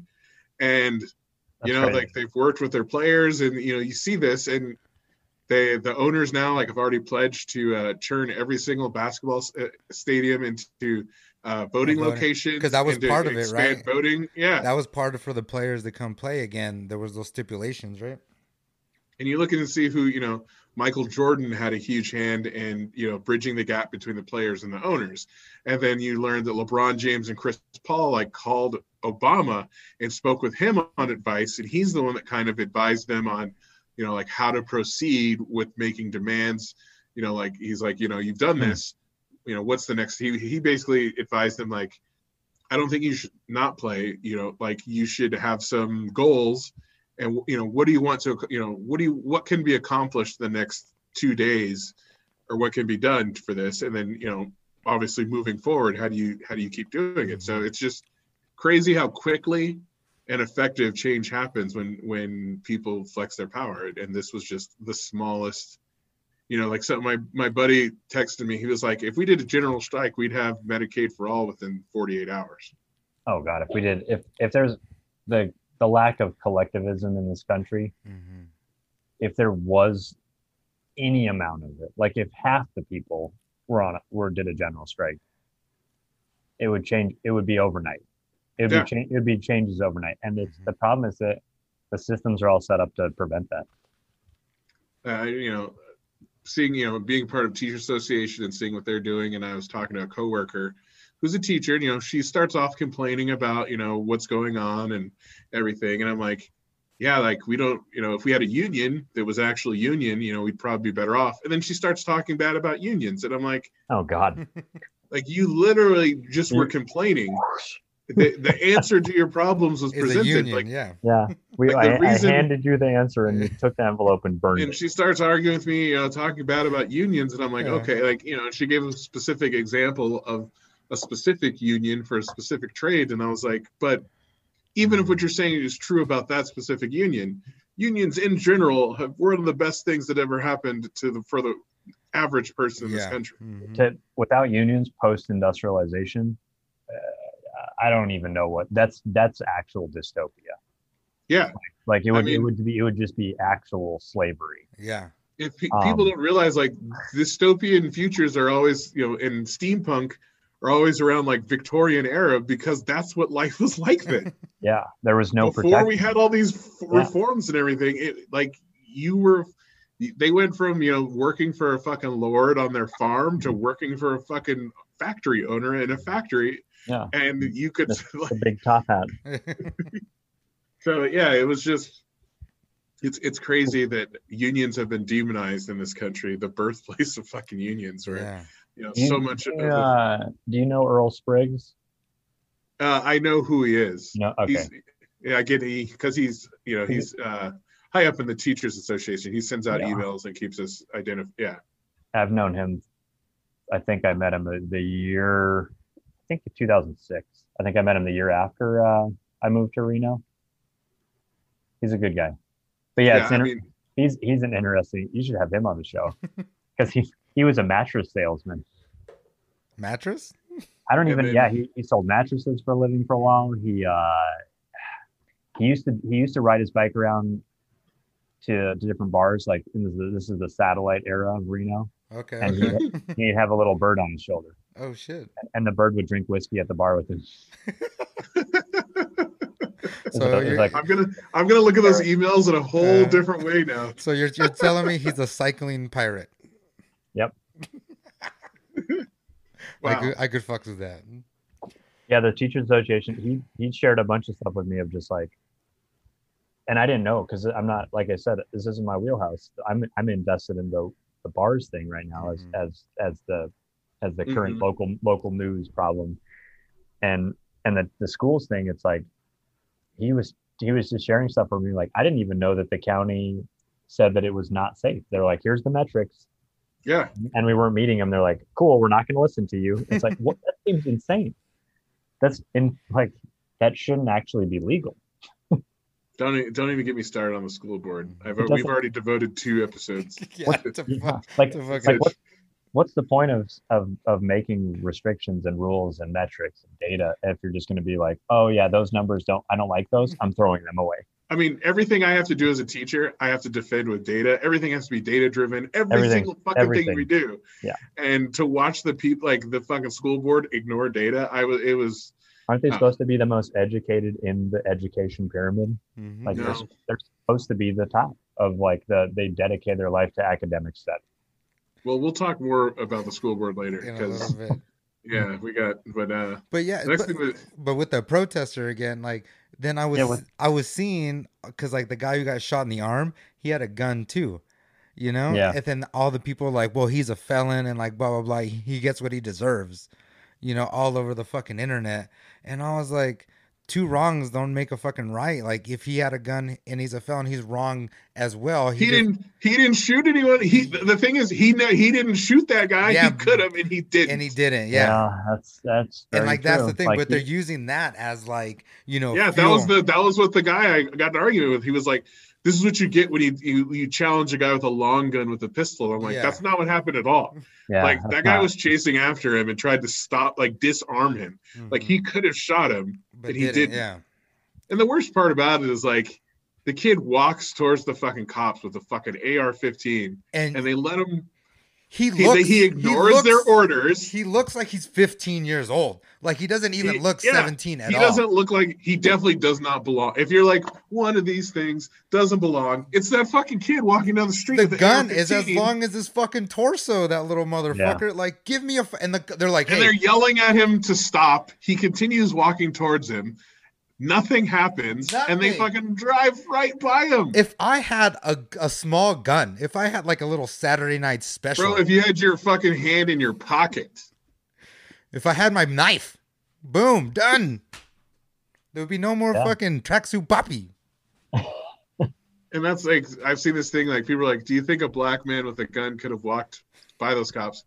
A black man in general couldn't have fucking walked up to those cops in that situation. Like, no gun in this scenario. A black man and a wife beater with no gun got shot in the back.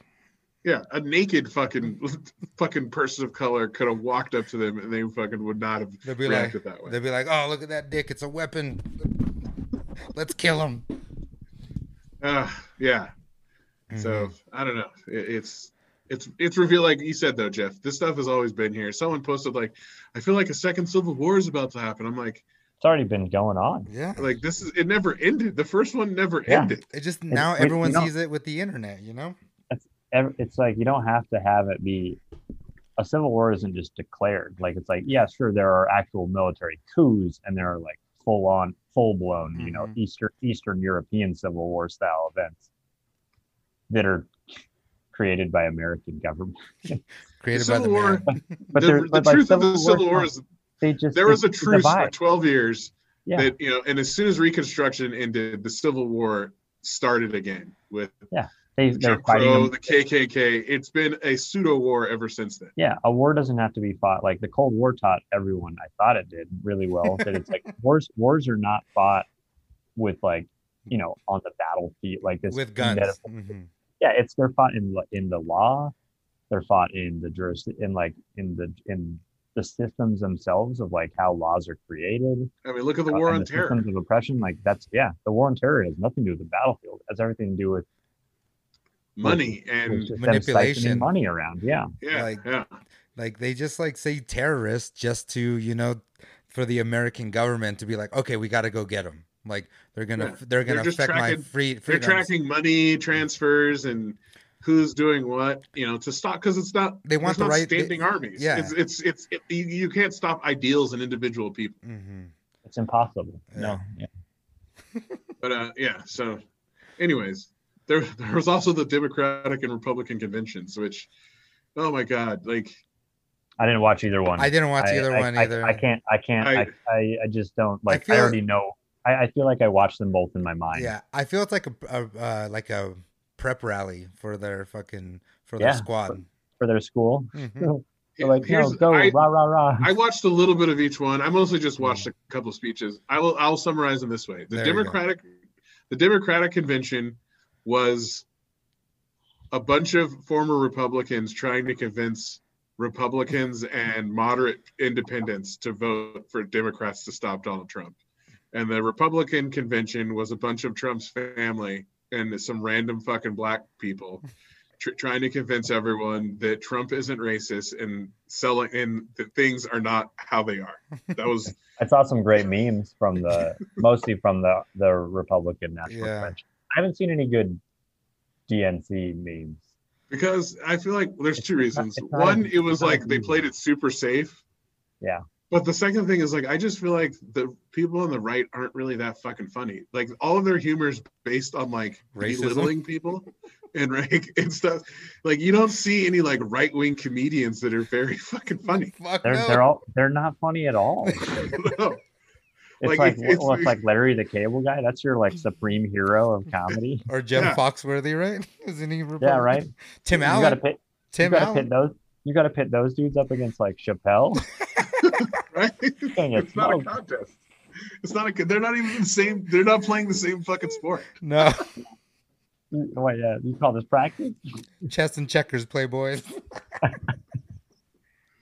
Yeah. So, the one thing was, I feel like Donald Trump Jr. definitely did coke before his thing. Like, shout out to Mike. He said like a thing about like an internet explanation of what happens to like your confidence on coke. Like we read it. Oh my god. It's so funny. Like you might have a sense of euphoria and overestimate yourself. This is usually, you know, to compensate for having a lack of belief. And I'm like reading this as I'm watching his fucking speech, and I'm like, this is The totally checklist. him. This is totally him. Like, That's funny. Do you think it's medicated? Like he is actually like, no, you have to do this to become that person. I just think because their Every speeches day are wakes so up and he's just Because he's not Over the top? He's not confident yeah, enough. their speeches are so over the top and everything. I feel like the only way they could, it was all lies and bullshit. The only way you could possibly do it would be on cocaine. yeah, it's all smokescreen. Cocaine and a little bit of acid because it's not reality. Oh, dude, I wish they were all dosed. That'd be so funny. Oh my god, I feel like they just run around screaming. It would We be, all know the we all know the type of drug user those people are. We've all hung out with someone like that when they take drug. You're just, Yeah. They can't enjoy themselves. They're No, they're the person in the room when if you are on acid that's like, are you free? Are you feeling it, dude? Are you feeling it? And you're like, get the fuck out Yeah, of leave my me face. the fuck alone, dog. I'm trying to vibe out in this motherfucker. Are you freaking out, man? Are you freaking Go out? to the fucking beer pong room already. Go take some shots and cry to your childhood friends about how much you love them. That's another part of the disillusion. Like everyone's hung out with all those people all the time. Like I've hung out with people who basically could have become Donald Trump. Yeah, that's why. I stopped everyone hanging out with recognizes them. it. Yeah, we all recognize that.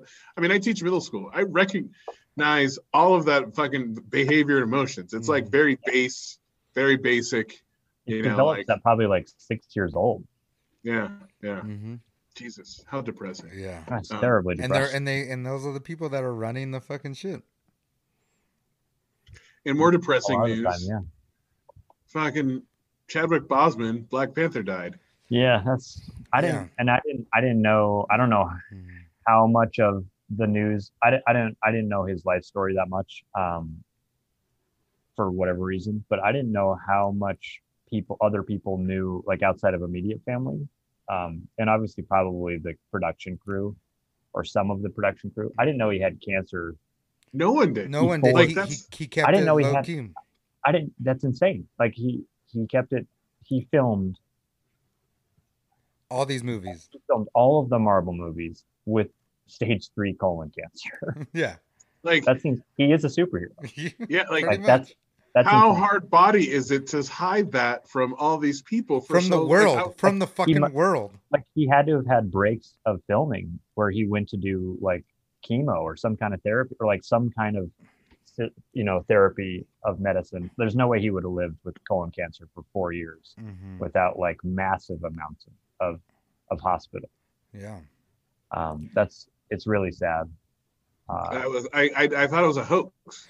Yeah, no, I was with PJ and Abel, and I went to go use the loo real quick, and by the time I came back out, and he's like, "Yo, did you guys see Caesar? Did you see Chadwick Boseman died?" I was like, "Shut the fuck up, motherfucker!" And he's like, "No, look, open up your Facebook," and seriously, I was like, "Toot, toot, toot, toot, toot, toot." Yeah. Someone told me last night before we started our movie night, and I was like, "Nah, you're fucking with me." 43 years old. That's great.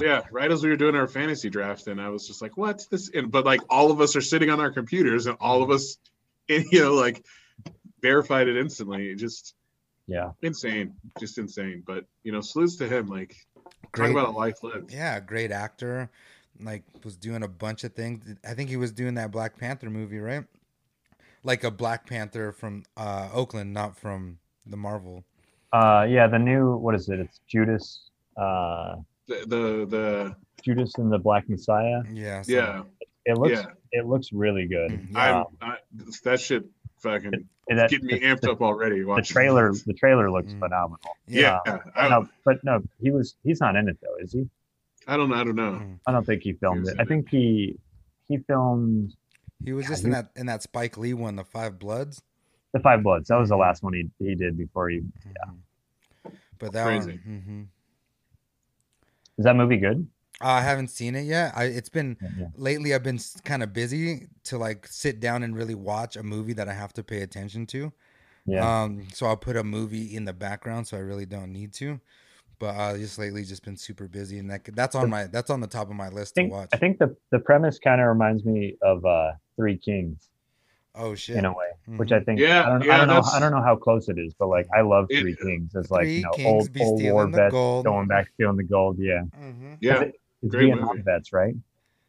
Is that Vietnam vets going back to find something. Yeah, is the premise. I haven't seen. Yeah. And then like the latest quote, I think he's like, from the movie, it's like they're not loving us, and we've always been fighting wars for them, or something like that.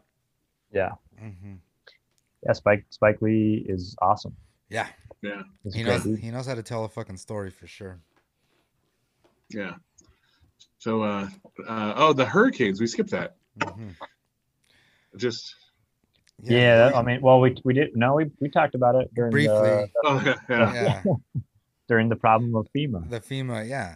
Well, I don't know. It's the news. That's like that's probably in 2 or 3 days from now news, really. Yeah. Once they determine how much damage it did. It's just insane that, I don't know. Salute to the people that live there. I would not stay where something like that happens regularly. Mm-hmm. It's insane the amount of damage destroyed. Like they said, like the storm swell was gonna push like water, like bury like half a city under 10 feet of water. Like that's just it's insane. Well, and like damage, like when those storms happen, where it's like forecasted damage, 50 miles inland. You're like, holy shit! Like you have to take an hour drive to get to the coast. And you're going to get hit with the hurricane, and some of those are 100 and 150 miles in. Mm-hmm. Yeah, and it's like insane. People are going to be without power for weeks. Like what the fuck? Well, that's part of it too. Is the infrastructure is constantly being dismantled with storms like every few years. Yeah, so and they got to put it back up again. Like it gets taken down. What does 4 weeks without power do to people who are? This is a pretty hot time of year. And COVID going on too, like it's everyone's at home. There's no AC. There's no that sounds like a nightmare. And it's humid in general, anyways. Like so, it's hard to even get away from that, even with the AC. Like people are just so uncomfortable. Yeah. Well, next week next week we'll talk more when we find out. Next up, we have This Week in Racism, and it's the Republican Party's use of token black people to try and prove that they're not racist. Like they had just an endless parade of black people come up there and talk about how black people are slaves. Like one dude said, black people in the Democratic Party are in mental plantations. Really? What the fuck? Literally, that was how he started off his speech. And I was like, this fucking coon motherfucker. What are you doing? Was he just a random person, or does he have a shitload of money? He was this like state senator from Georgia who was a former Democrat, and I guess like switched to the Republican Party. And I'm like, how much do they pay you? Like, it's just like the fact that you use black people to prove that you're not racist is super fucking racist. Yeah. Like if you think like some black people saying you're not racist makes you not racist is fucking racist. It's like I always feel like they're using the same thing with like I have black friends, so how am I going to be racist? And like the fact that you count them, that's something to say. It was just so, and yeah, and they had the token gay guy come up there and talk about how the Republican Party is not anti-gay, and how much money did he get? They had like a Latino woman come up. It's just like tokenism at its finest. Like these groups aren't monoliths of people. Like everyone, they would never do that for white people. Like, oh, here's our fucking white person to say blah blah blah blah blah. Oh God, it's not even a good playbook at this point. Like there are people who are clearly buying it though. But no, that's what I'm saying. Like the American government eats this shit up. And I'm like, and here it goes back to like not being educated, like not having that critical thinking, not having all like the average American person eats this shit up. Yeah. They eat it like fucking Lucky Charms. How isn't that the most, can you imagine like you're that bored with your life? They're like, those are your heroes. I don't know if they're bored. They think maybe it's just sad, like their life is so comfortable and they're so fucking wrapped up in the privilege of their fucking modern life. I think so. I don't even know if it's like, I'm sure a lot of it is that, but like, I don't think a lot of those people are comfortable either. Like, I think a lot of those rural Americans that are like, they're just brainwashed. Like it is a problem of ignorance. Yeah. And it's systemic to the point where it's like, they're a product. Look what they're learning in school. They're a byproduct of their system. Mm-hmm. Like, look what they're learning in school, about slavery and how it wasn't that bad. And like, it's but it's a rabbit hole. The hero of this week is this guy created a white supremacist Facebook group and then like shared it and like got people to join. And then he would like screenshot the members and their posts and send it to like their places of work and Did their he friends. use it as like a way to dox every single person in the Yeah, group? it was like it was definitely entrapment. Like he posted like after like so long, he like posted on it. He's like, just so you all know, like I've been using this to out all of you as white supremacists, and like the job is done, and like Closed it. like closed the group and like they had deleted it. I do like that. That's pretty good. Usually they do the work themselves. They're like, they don't need someone, an outsider, to like falsely entrap them. Mm-hmm. Right? It was great. That's good though. Yeah, like and seeing the screenshots, it was funny. So Like, what were they saying? that guy. What were they saying, Sean? Oh, just like sharing, just like the typical like sharing racist memes and like racist posts about like current events and stuff. I wonder how many. The- I wonder how many. Facebook, the group rules probably said like, Yeah. you're free to have an open mind here. There's no judgment. Yeah. There's no No snowflake. political correct No cancel culture here. I wonder if any connections were made off that Facebook group. Salutes to the guy though, like he totally like let the people know who he didn't hide his identity when he fucking told them what he did. Motherfuckers, what's up? He's just flipping them off. Yeah. He's like, Bazinga, bitch. Joke's on you. That's what they need to do. So instead of like how they used to do with Chris, whatever his name, with Catch a Predator, they need to make a show like Catch a Racist, where they Dude, yes, that'd be so good. where they have someone go undercover and like organize shit, and then they like they like have them show up in like a room with actors, and they start talking about stuff, and then all of a sudden like everyone gets up and they're like, "So sir, like You're you a said racist." this, you posted this on blah blah blah. Is this how you really feel? Like it says you work at this place. Does your owner know you share these? How funny it is. That's how it was in the beginning of Long Shot. He was going into neo-Nazi shit. Right. And he almost got a swastika tattoo. Yeah, I can't. I mean, I feel like that's an underrated TV show idea right there. Is do this.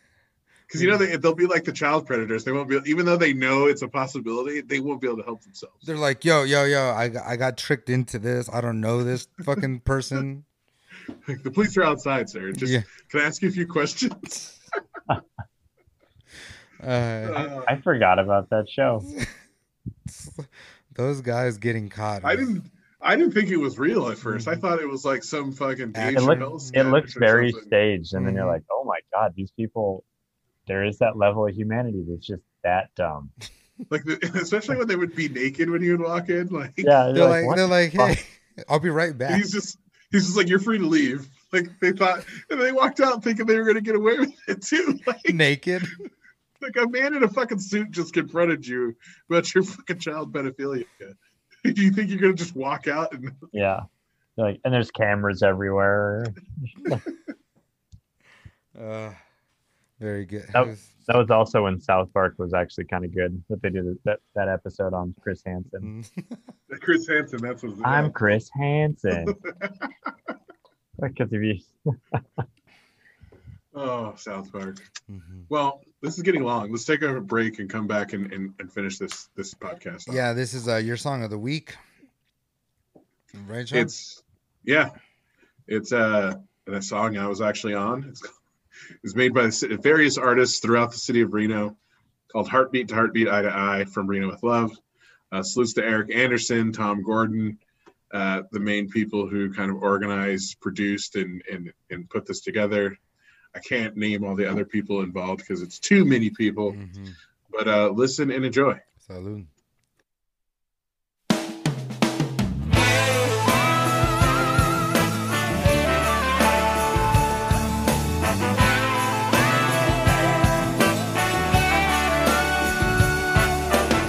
Could it be that the world is falling apart in front of our eyes?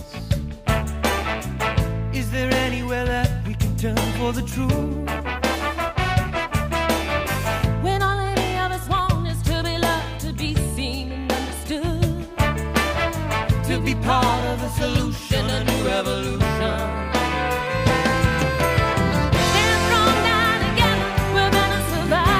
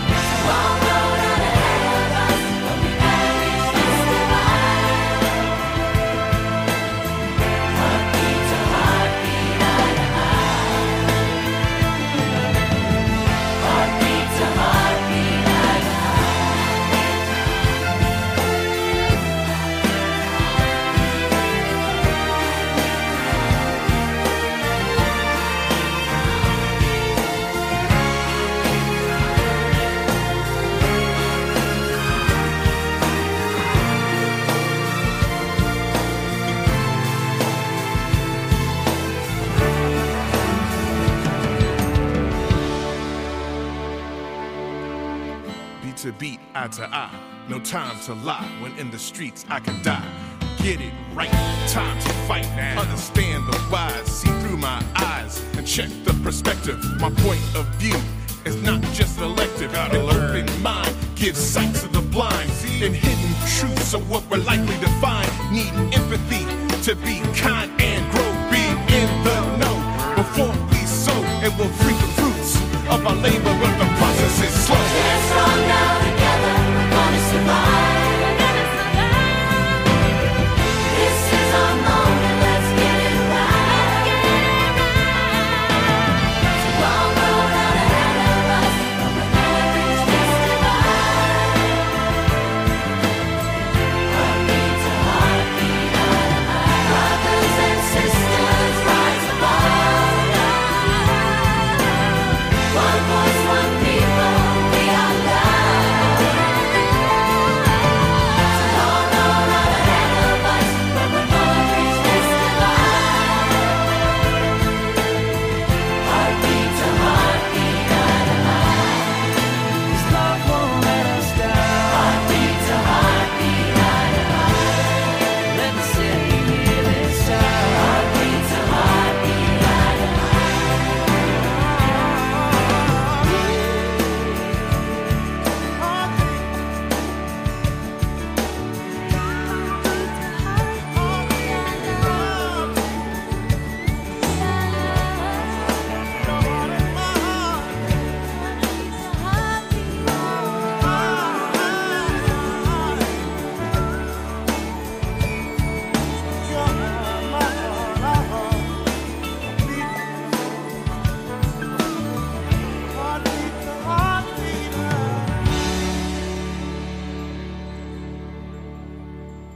heartbeat to heartbeat, eye to eye. Yeah. Welcome back, guys. That was Sean's song of the week, and it was Heartbeat to Heartbeat, Eye to Eye from Reno with Love. Yeah, just the project put together, started in Louisville by the mayor of Louisville to uplift people's spirits during COVID and raise money for local artists who are unable to perform and people who depend on their art for a living. So go to arttown.org. You can donate. There's a GoFundMe. Artists, if you're an artist who's out of work, you can go apply for an artist grant based off the funding. I think their goal was to raise like 10 grand and they're already above that. So if you're artists, go apply. If you're a person, check out the music video on YouTube. It's got like 20,000 views. Support local art and support local artists. Like business owners, they're struggling too. And this is just, I don't know how much, it's a little, it'll help a little bit, but we need to get things back. Because like your dollar matters, especially during this time. I don't eat out too much right now or like do things like that, but just spend your dollar, local businesses, because they're like the backbone of the community, and local artists as well. So, do your due diligence if you have a couple ducats in your wallet. Exactly. Support local business, support local artists. So, that crazy project to be a part of. I literally got like an email or like a text from Eric Anderson, who kind of was the lead on the project. And he sent me like the outline of the verses, like a written version of the lyrics, and was like, here's your spot where you can do something. And they had some of the music, but not most of the vocals or anything, just to give me like the timing. Mm-hmm. So I sat and recorded it, in the basement and sent it in, and then went in the studio and laid down the track. It was weird to be on a song not knowing what any of the song was going to sound like. So it turned out amazing. The music video was super cool. So it was a cool project to be a part of. Got to work with Tom Gordon, who's an amazing producer here in Reno. Has a little studio. Crazy. Nice. So now the next section is the hardest part of the interview process. It's the meandering questions. You ready for it, Jeff? The meandering questions? This is just random questions. They're the hard. Kind of. They're the most hard hitting questions you'll ever find in your entire life. Oh, geez. Okay. I believe it. You're All right. You ready? Yeah. You want to go first, Sean, or me? First question: IPA or stout? What is your favorite style of beer? Oh, stout. Oh. But I like all beer. What's your favorite? All beer stout? equally. What's my favorite stout of all time? Like from like a brewery or like a. Or like if I was like, hey, stout? Jeff, I'm gonna bring some stouts over to your house. What do you want me to bring? Mm-hmm. Ooh, probably like some kind of like barrel aged but light oatmeal stout. Okay. Okay. Yeah, no high, none of that like mid 2000, 2010. People are like, dude, I made this stout that's 13.8%. You're like, cool. If I wanted to get fucked up right away, I would just take 2 shots of tequila in 4 seconds. Like I just be drinking 151 if I'm trying to get fucked up. Dude. I'm not, I wanna Stouts are meant to be relaxing and enjoyed. The problem with stouts and saisons, so it's the Americanism of like, make them bigger, make them stronger. You're like, no, make them 4%. Make them so I can drink them. That's what I love a saison in the summertime. It's like it's better than like a pilsner because it has more flavor and stuff, and it's drinkable. But the American saison, they started spiraling out of control. They're like, dude, we got this new saison at 7%. And you're like, cool. No, it's the history of the saison is a farmhouse ale. Mm-hmm. No one on the farm is trying to get fucked up and then swing tools around. Yeah, exactly. They're gonna get their leg cut off. A 13% stout, that's like drinking chocolate wine almost. Yeah, it's almost a port. Like it may as well be a port. Yeah, it's like it's almost a barley. It's a barley wine. It's a barley wine. You're like, there's other times where we can get like those things exist for a reason. Yeah, but like I would when you're in college. Yeah, when you're in college, like I remember the Bigfoot, the Sierra Nevada Bigfoot. Like, oh shit, dude, is best bang for your buck, dude. Yeah, but like I'm not 22 trying to do that anymore. I drank a lot of Thelonious Monk, I think. When I was 20. Yes. It's like a heavy hitter. Yeah. I think it was like 9.5%, but it's like all of those. It's like it's a triple, I think, right? Yeah, you get a picture of that, you're gone. You're blacked out. All right, next one. Top 3 board games, because like it'll be hard to do your favorite one, so we give you a little bit of leniency. That's too easy. Number 1 is Race for the Galaxy. Okay. Which no one's played. Doesn't matter. I mean, in the hobby, everyone's played it. Yeah. But it's like it's an old card game. But it's fast and it's like I explain it to people where it's like a really high learning curve where it's like you have to invest into learning like a symbology, like a language. Yeah. And then once you get it down, it's just like 20 minutes for a game. Like it's like it feels like that everything's firing on all cylinders kind of thing. Okay. Yeah, I like that shit. And then Crokinole definitely, which is a 130-year-old Canadian game. Dang. It's shuffleboard, but it's a circle. Like if you've ever been into the bar, there's these 3 big giant wooden boards hanging up on the wall. Okay. It's shuffleboard where you don't have to devote like half your house to the fucking shuffleboard. All right. Like so, it's like it's cool. Were those the ones you donated for what's it called? Yeah, for Holland Project. Yeah, I donated one of them to it was Trilab. Trilab last year. Yeah, I remember. Yeah. I remember seeing that. Some people playing It's a cool game. It's because it is very much shuffleboard. Like you take turns. You use dexterity. Like the strategy is knowing how to like flick. There is like an overlying strategy, but you're using your hands to do something. It's skill based. It's like pool. Like pool is a dexterity game. Mm-hmm. Yeah, it's skill based. But it does. Yeah, like you said, it can hang up on a wall. You can bring it from like a bar to a bar, your house to a bar. Like it's mobile. Okay. Full circle. I don't know what the third game would be.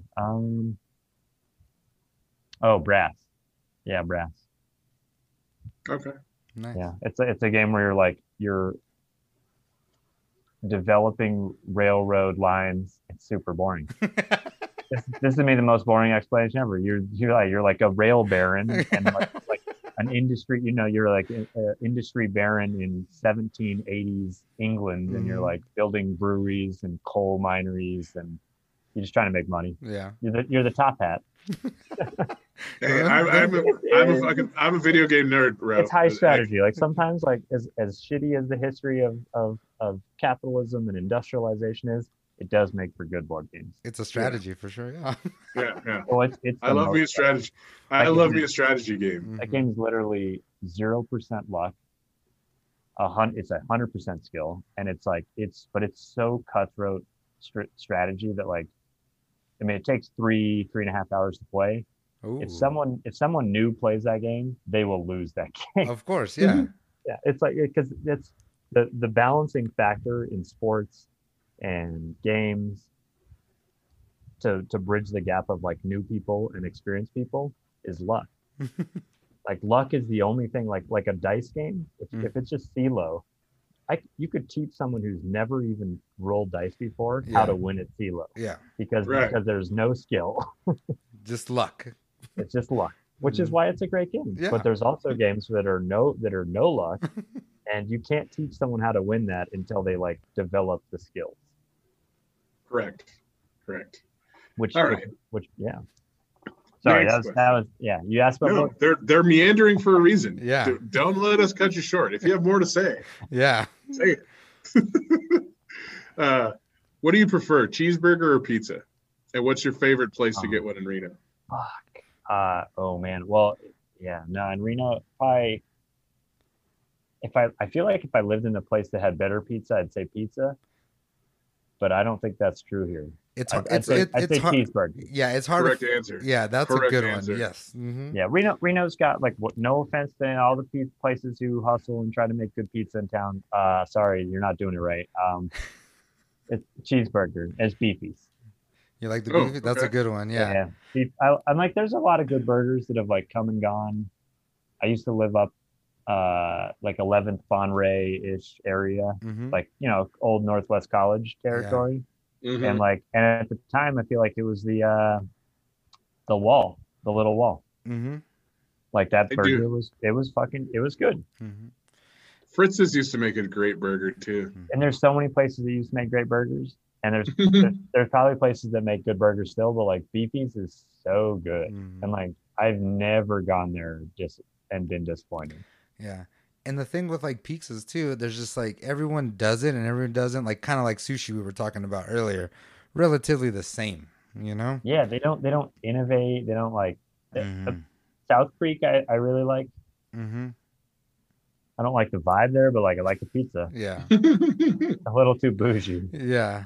But it's just like that, and then like, always talking to Costa, I'll be like, man, another pizza. Dude, I want him to open his fucking pizza place. Yeah, I was like, you better do good, because like, thanks, COVID. Yeah. Oh, if he doesn't do good, well, nah, that's thanks, Costa. Yeah.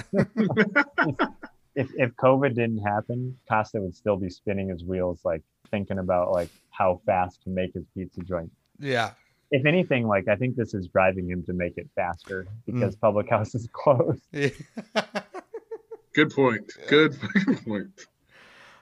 All right, next. Yeah, we need good pizza. We need we just need good pizza. Yeah, it's just super tough, and it's just like a lot of classic stuff, we go to Pizza Plus, but and there's like not too many different styles, like the classic tavern, like the Neapolitan, and like they don't even do that much. I kind of like Pisano's. I know people might hate on that, but like Pisano's is my go-to. I feel like that's pretty good. Next one. What's the best thing you've watched since quarantine? Oh shit, that's a good question. Of TV and movies, whatever your choice. Oh man, I don't know. I've only watched one new movie, and it was okay. It wasn't the best. The Palm Springs on Netflix. Oh, I haven't. It's like Groundhog's Day with Adam. Yeah. Was it Andy Samberg? Yeah. It's good. It's fun, but it's not the best. TV shows. I haven't watched Lovecraft Country yet. Probably there was a new season of Midnight Diner, but there was something else. Shit. I don't know. I really have got to step back from TV a little bit. I watch a little too much. The second season of What We Do in the Shadows. Yeah, that was it. I've heard that show's For really sure. fucking good. It's You're the really second. good. You're the second person who said that in the last few weeks. It's probably one of the few TV shows that like became better than the movie that it was based on, like better than the source material. Oh shit! What's it on? Better, Hulu, I think. Yeah, I don't know. I pirate a lot of stuff. Allegedly. Yeah, allegedly. Where's But one I place? I also pay for everything too, so I don't know. I'm both breaking the law and not breaking the law. Balance in life. Balance in the Where's one place you've been going a lot with everything closed? Magpie. That's it. Mm-hmm. That's the only spot. Yeah, it's chill. It's like there's tables outside. Mm-hmm. There's Uncle Buddy's. Uncle Buddy's is great. The Fix is there sometimes. Uncle Buddy's is probably the most underrated food truck in Reno, and they're doing so much good shit. They're like their breakfast is awesome. I really wish more people would go there, but it's tough. Yeah, it sucks for me because their hours are like during the time I'm working. I tell them that all the time. And I'm working from home, so it's just like I can't like, because sometimes the line's fucking long at Buddy's by the for lunchtime, and I don't want to like call it ahead, and I have to go out. Like it's just like it's tough, but like their chicken sandwich. I remember so good. I told Andy the breakfast chicken sandwich is the bomb. Like so the who came first? Yeah. I made that sandwich for them. No way. Yeah, that was my sandwich. Awesome. I told them because they were doing an egg sandwich, and I was like, "Okay, can you guys just fry like a chicken breast, and like, can you just smash up the best of both worlds and give me like the who came first?" And he's like, "Whoa!" And then he put it on the menu as a secret item. Yeah. To appease me, because I'd give him $7 every day for like 6 months straight. And then he changed the name of it to the mother-daughter special. And I was like, whoa, dude, that's a little too, like, who came first is a good sexual innuendo. The mother-daughter special is too weird. Like, change the name of the sandwich. No one's going to buy it when it's that creepy. But no, like their chicken sandwich, I told Anthony from Neon Babylon, I was like, amazing. Yo, this chicken sandwich is so fucking good. And I've had a lot of chicken sandwiches all over the place. But like, and he like, as soon as he didn't even finish his sandwich. Like one bite? And he like sent me a picture. I was like, I told you, motherfucker, I told you. Well, and like the whole, like a lot of people too. And I like that they don't go over the top and they don't overly advertise the fact that, because they leave it on the consumer to realize like, oh my God, why is this so good?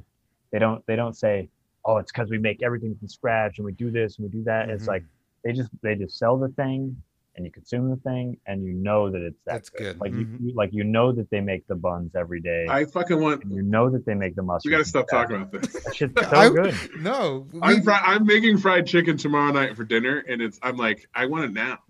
Yeah. Oh, why are they not open on Saturday night? Saturday, no, this is what we need to do. We need to have them on the show as they cook for us. You know how we had that wine? You know how we had the wine one? We need to have an Uncle Buddy's episode. Dude, you should have an episode where, that would be. And they're very. I don't know how many fucking of those chicken sandwiches I could eat in a sitting too. I could eat a bunch of them. They're so good. Yeah. They're so good. Like it'd be like sushi. I would keep eating it till I was full. They could do the thing where they make like one of everything on their menu that week, and then you have to you got to split everything. Mm-hmm. Caesar, we just need to make a show like that.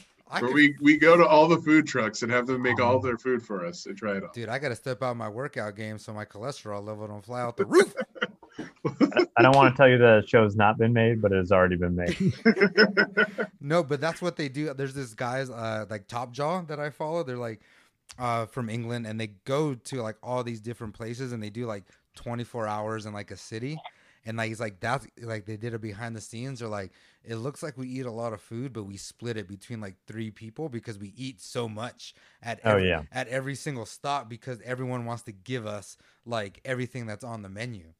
So it's just like you see me take a couple bites, and then we split it between like the 3-4 homies that are there. But yeah, let's do that. Uncle Buddy's episode coming up. Let's see. What's the one thing you missed during lockdown? The most, yeah. I guess probably just people being, man, it's like I want to say like public house, but like that vibe. We say that all the time. Yeah. Cool. I'm not the only one.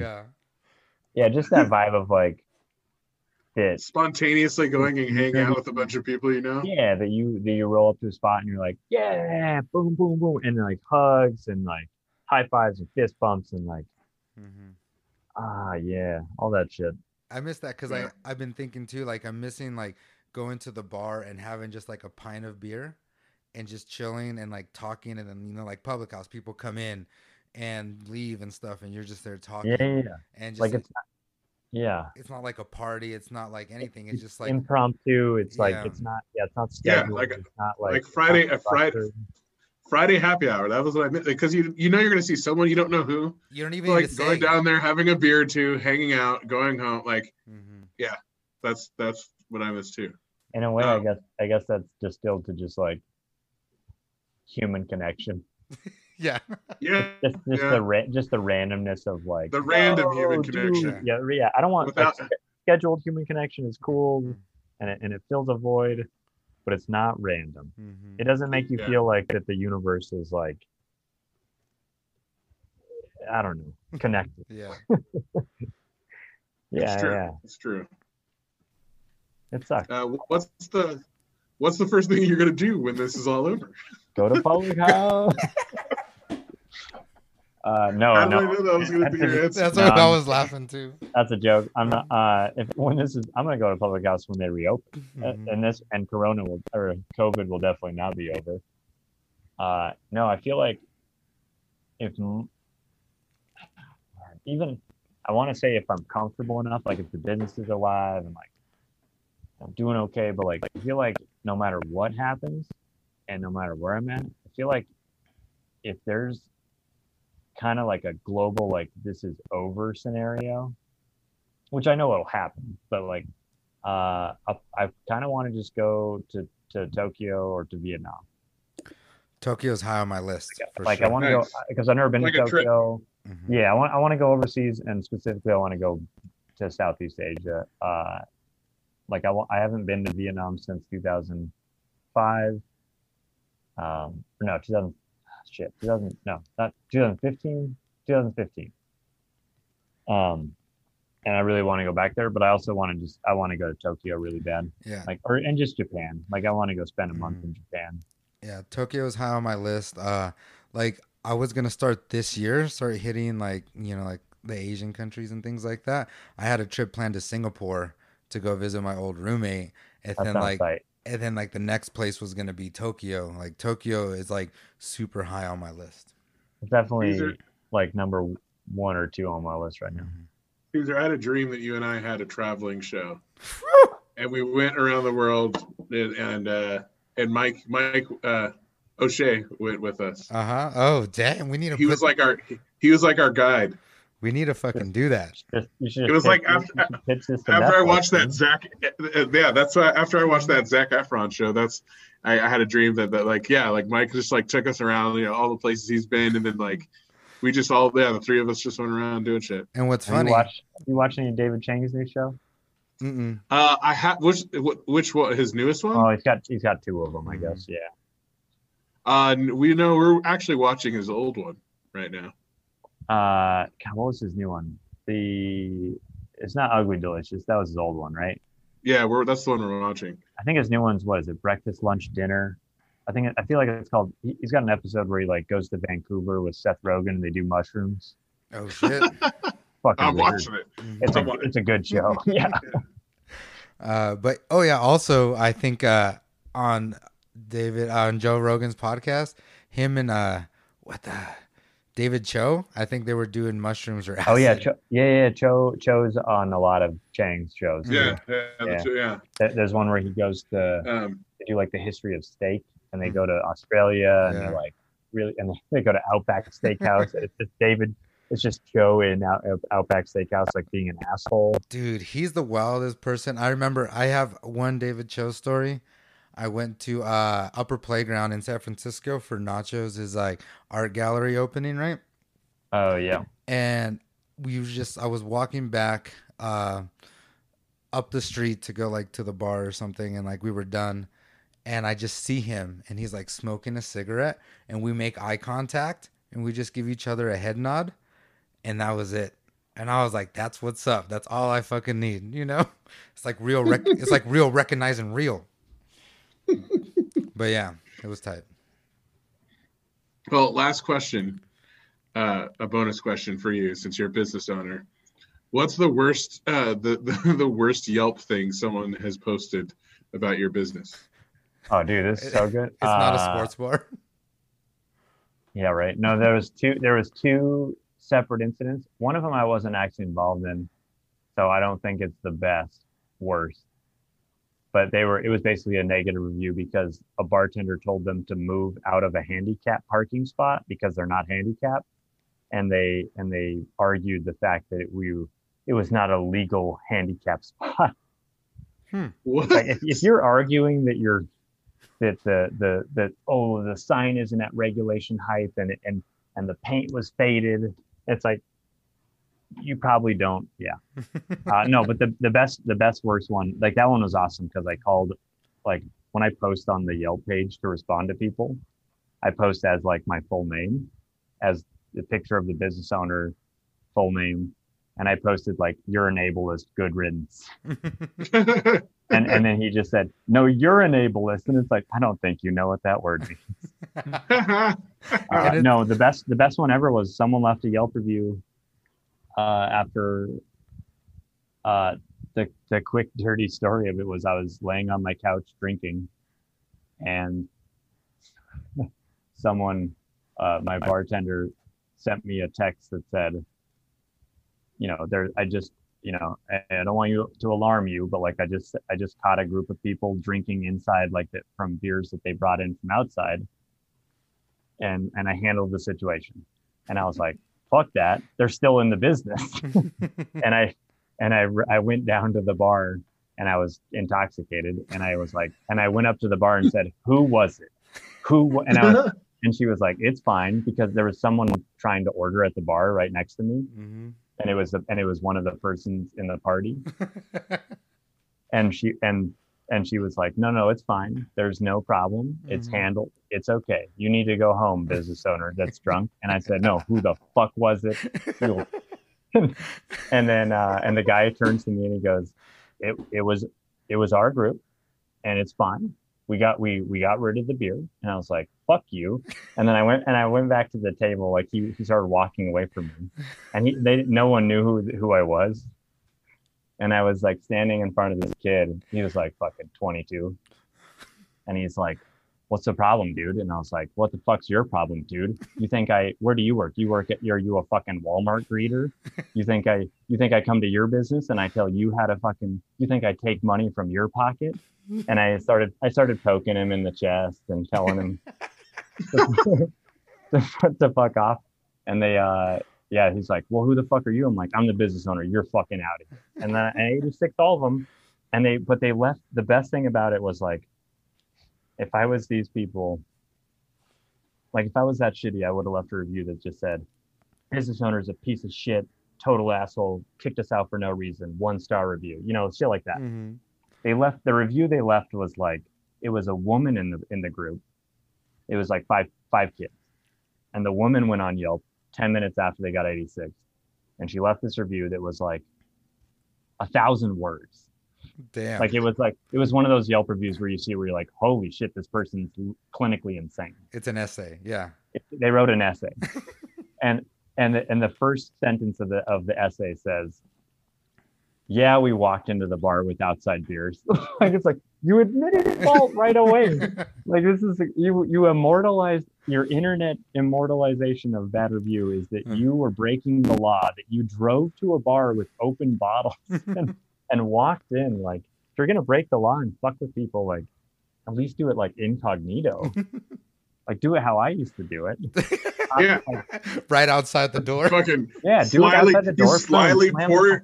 Yeah, you slyly pour a beer in a glass outside. And, Yeah. come back in. Yeah, Like a fucking classy person. You're like, you're not going up to the door and like trying to like strong arm around the bouncer. You like hop the fence in the back and you get into the show. So Sometimes like if there's you do class. But if you do it in plain sight and then you blatantly lie to someone's face, like the gloves are off. They're like, this old man drunk came, started I'm yelling. like half balding and like poking this kid in the chest, telling me he's a Walmart greeter. Good for you. That's Good awesome. for you. It's your business. You can do what you want. Mm-hmm. Yeah, I've only 86. Like I guess that's where it is my business. Yeah. I think a lot of people don't realize like a business that really does have the right to do that. Mm-hmm. Yeah. Like that's kind of like written in the code. Yeah. And it's code 86. Yeah. Well, congratulations. That was the meandering question. You made it through. Woo. Yeah. That was fun. I like the meandering. Mm-hmm. We got to remember to ask the Yelp one to all business owners. We've forgotten the last couple times we had business owners on. Oh God, yeah. Everyone has a good. Well, also when you're, getting lost in the sauce, you kind of forget about things. Yeah. Does anyone ever have a problem with the meandering where they're just like, they just answer it right to the point and they're like, they're done, and you're just like, okay, Not, cool. That was not usually. No. Not u- I No, remember. we'll ask a follow-up question. Yeah. yeah. You're like, no, I'm gonna keep pushing. I want to get more. Mhm. One time our we didn't even finish a meandering question one because we were all so intoxicated. Like, The train fully crashed off the rails. yeah. And I'm like, what the fuck was the first question? Like, like it was, we had to cut it. We had to cut it. Yeah. Yeah. We're just like, all right, whatever, it's over. What's the next one? Just teleported into the future. Yeah, we were teleporting that night too. So, what do we have for? I thought about having this under Fuckboy of the Week, but it's just local news.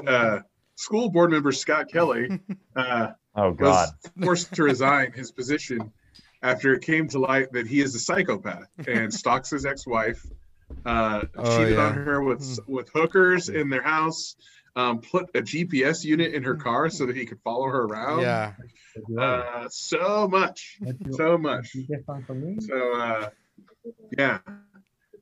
The guy running against him that might take his place doesn't seem to be that much better, than him. school board wise, but doesn't seem to be a fucking terrible human being. Oh, that's funny. So I don't know, Scott Kelly cared about schools kind of, and advocated for some good things, but was an awful human being.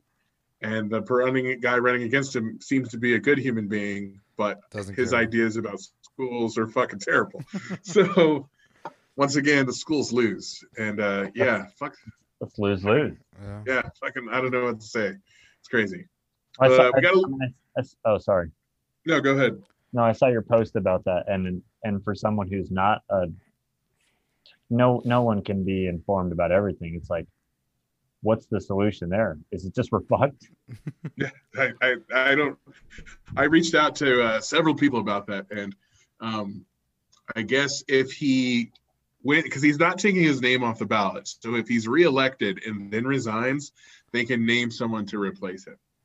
Is it like a runoff vote to the next person, or is it? I thought that was the case, but I asked the person who finished in third place in the runoff, and she said that was salutes to Lisa Janassi. I asked her, and she said she doesn't. She was still researching, but she didn't think that was the case. Oh shit! Okay. Because it's so close to the election. No one seemed to know the correct answer. I asked 3 different people and got 3 different answers. So I don't know. That sounds about right. Yeah, hopefully this was day of, so hopefully by Monday next week, someone will know more. But yeah, crazy. Well, onto a little bit better local events. There's a bike night now, every Wednesday at 7:45, and they meet up at the plaza and they ride around. Yeah, it's a pretty good group. We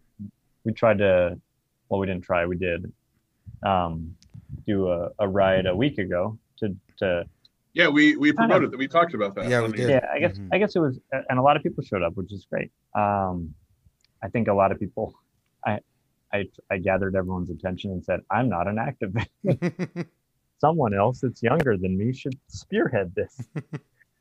Because I do believe that like the reins should be passed off. I think a lot of movements stall out because old timers like try to control everything for too long, and like I think there should be more passion from younger people, and there is more passion from younger people, but like they should be the ones that decide how that movement goes.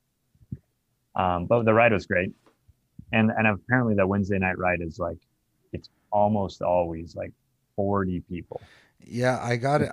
Pretty cool. I got invited, but it's like a school night for me, and with the kid, it's really tough. Yeah, it's like I think it starts right after I get off work, and I'm like, yeah, it's the last thing I want to do.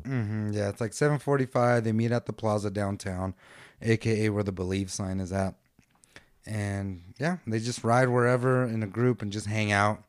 The last pictures look pretty fun. Like everyone, they were like I think they rode down to all the way down 4th, all the way to the marina and back. Yeah, and they went stuff. to the marina on Wednesday. Yeah. It's always, I think it's like a good, easy 10-mile ride for most people. And it's like a pace that like anyone on any bike can do. Like even on, I feel it's like a slow enough pace, like a beach cruiser almost can do it. Tall bike does it. Oh, yes. The one guy on the top. Yeah. And the ratio on that's weird. So yeah. Yeah, he's got like a rear ring that he can like change it. Uh-huh. So, like he's got to still play around with like, okay, I'm on flats. I'm gonna go. Yeah. Pretty funny. But if a tall bike can go on a group ride, it's a group ride for anyone. Yes. So yeah, if you guys have a chance, go and enjoy that. Especially summertime, it is closing down, and we're not gonna have that much time to do the nice warm summer night rides. Yeah, not too much time left. So especially here in Reno, it flips the switch sometimes real fast. But so what's the over under on like first snow day? Well, I can't. Yeah. October 20th. That's so. Knowing the way 2020 is going, it'd be September 15th. Oh God! In 2 weeks. Yeah. It'd be like the Donner parties. There'll be smoke still from fires, but it'll be snowing. But it snows, yeah. Well, it'll be an ash snow mix. That's full dystopia. Yeah. Like, let's stop speculating on how 2020 is going to end before it fucking one-ups what we think. I think we're playing with fire here. Well, Jeff, thank you for joining us, coming on the show. It's been an illuminating conversation. It was Hopefully, great, yeah. You can open up soon and start making some money, and we can go drink at bars outside at least. In the near future. Hopefully in the near future. Yeah, it was only open. It was such a short time before I didn't even get a chance to do it. Like, I went to the bar twice, I think, and that was it. Yep, I went to Public House twice. Me too. Public House twice. Yep. Got one cocktail and then we said goodbye, guys. You want to? Thanks for letting me be on the show. It's fun. Yeah. You want to plug the bar in real quick? Yeah, I mean we're still doing. If anyone doesn't know, it's at the Glass Eye. It's on 675 Holcomb, which is I guess Midtown is kind of like that between of Midtown and Wells. But yeah, we still do curbside. Everything's priced at like craft liquor store prices. Like it's all to go. It's all online orders. The website's awesome, categories, whatnot. And then we do movie nights every Friday and Saturday. We show a movie and it's totally free. People can bring their own chairs, they hang out, bring your own drinks, whatever. And it's just a fundraiser for KW1K and Holland Project. And we just hit $1,000 last night, which is for it started as like every Friday, Saturday, let's just watch some cheesy sci-fi movies and fantasy and whatever. It turned into kind of a cool fundraiser. Tonight, Nice. I got to go set up actually in 30 minutes and go watch Stargate. Oh, nice. Nice. 1994, Kurt Russell. Yes. Kurt Russell used to be a movie star. His prime. Oh God, wait, is he still alive? Yeah.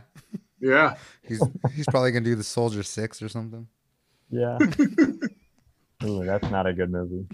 The first, like, Soldier wasn't even that good, but No, the first one was bad. yeah, but I still watched it. I like me some Like, cheesy some of those- movies. Some of those 80s action movies are pretty fucking terrible. I Yeah, feel like Soldier was like 2002. probably. It wasn't good at all. It was Wasn't not that good. wasn't that second It was recently? it was modern sci-fi. Yeah. It's not good. Dude, and it's crazy. Like, oh my, like, yeah, it's like, No, I'm pumped. Like next weekend we're doing an anime weekend. Ooh.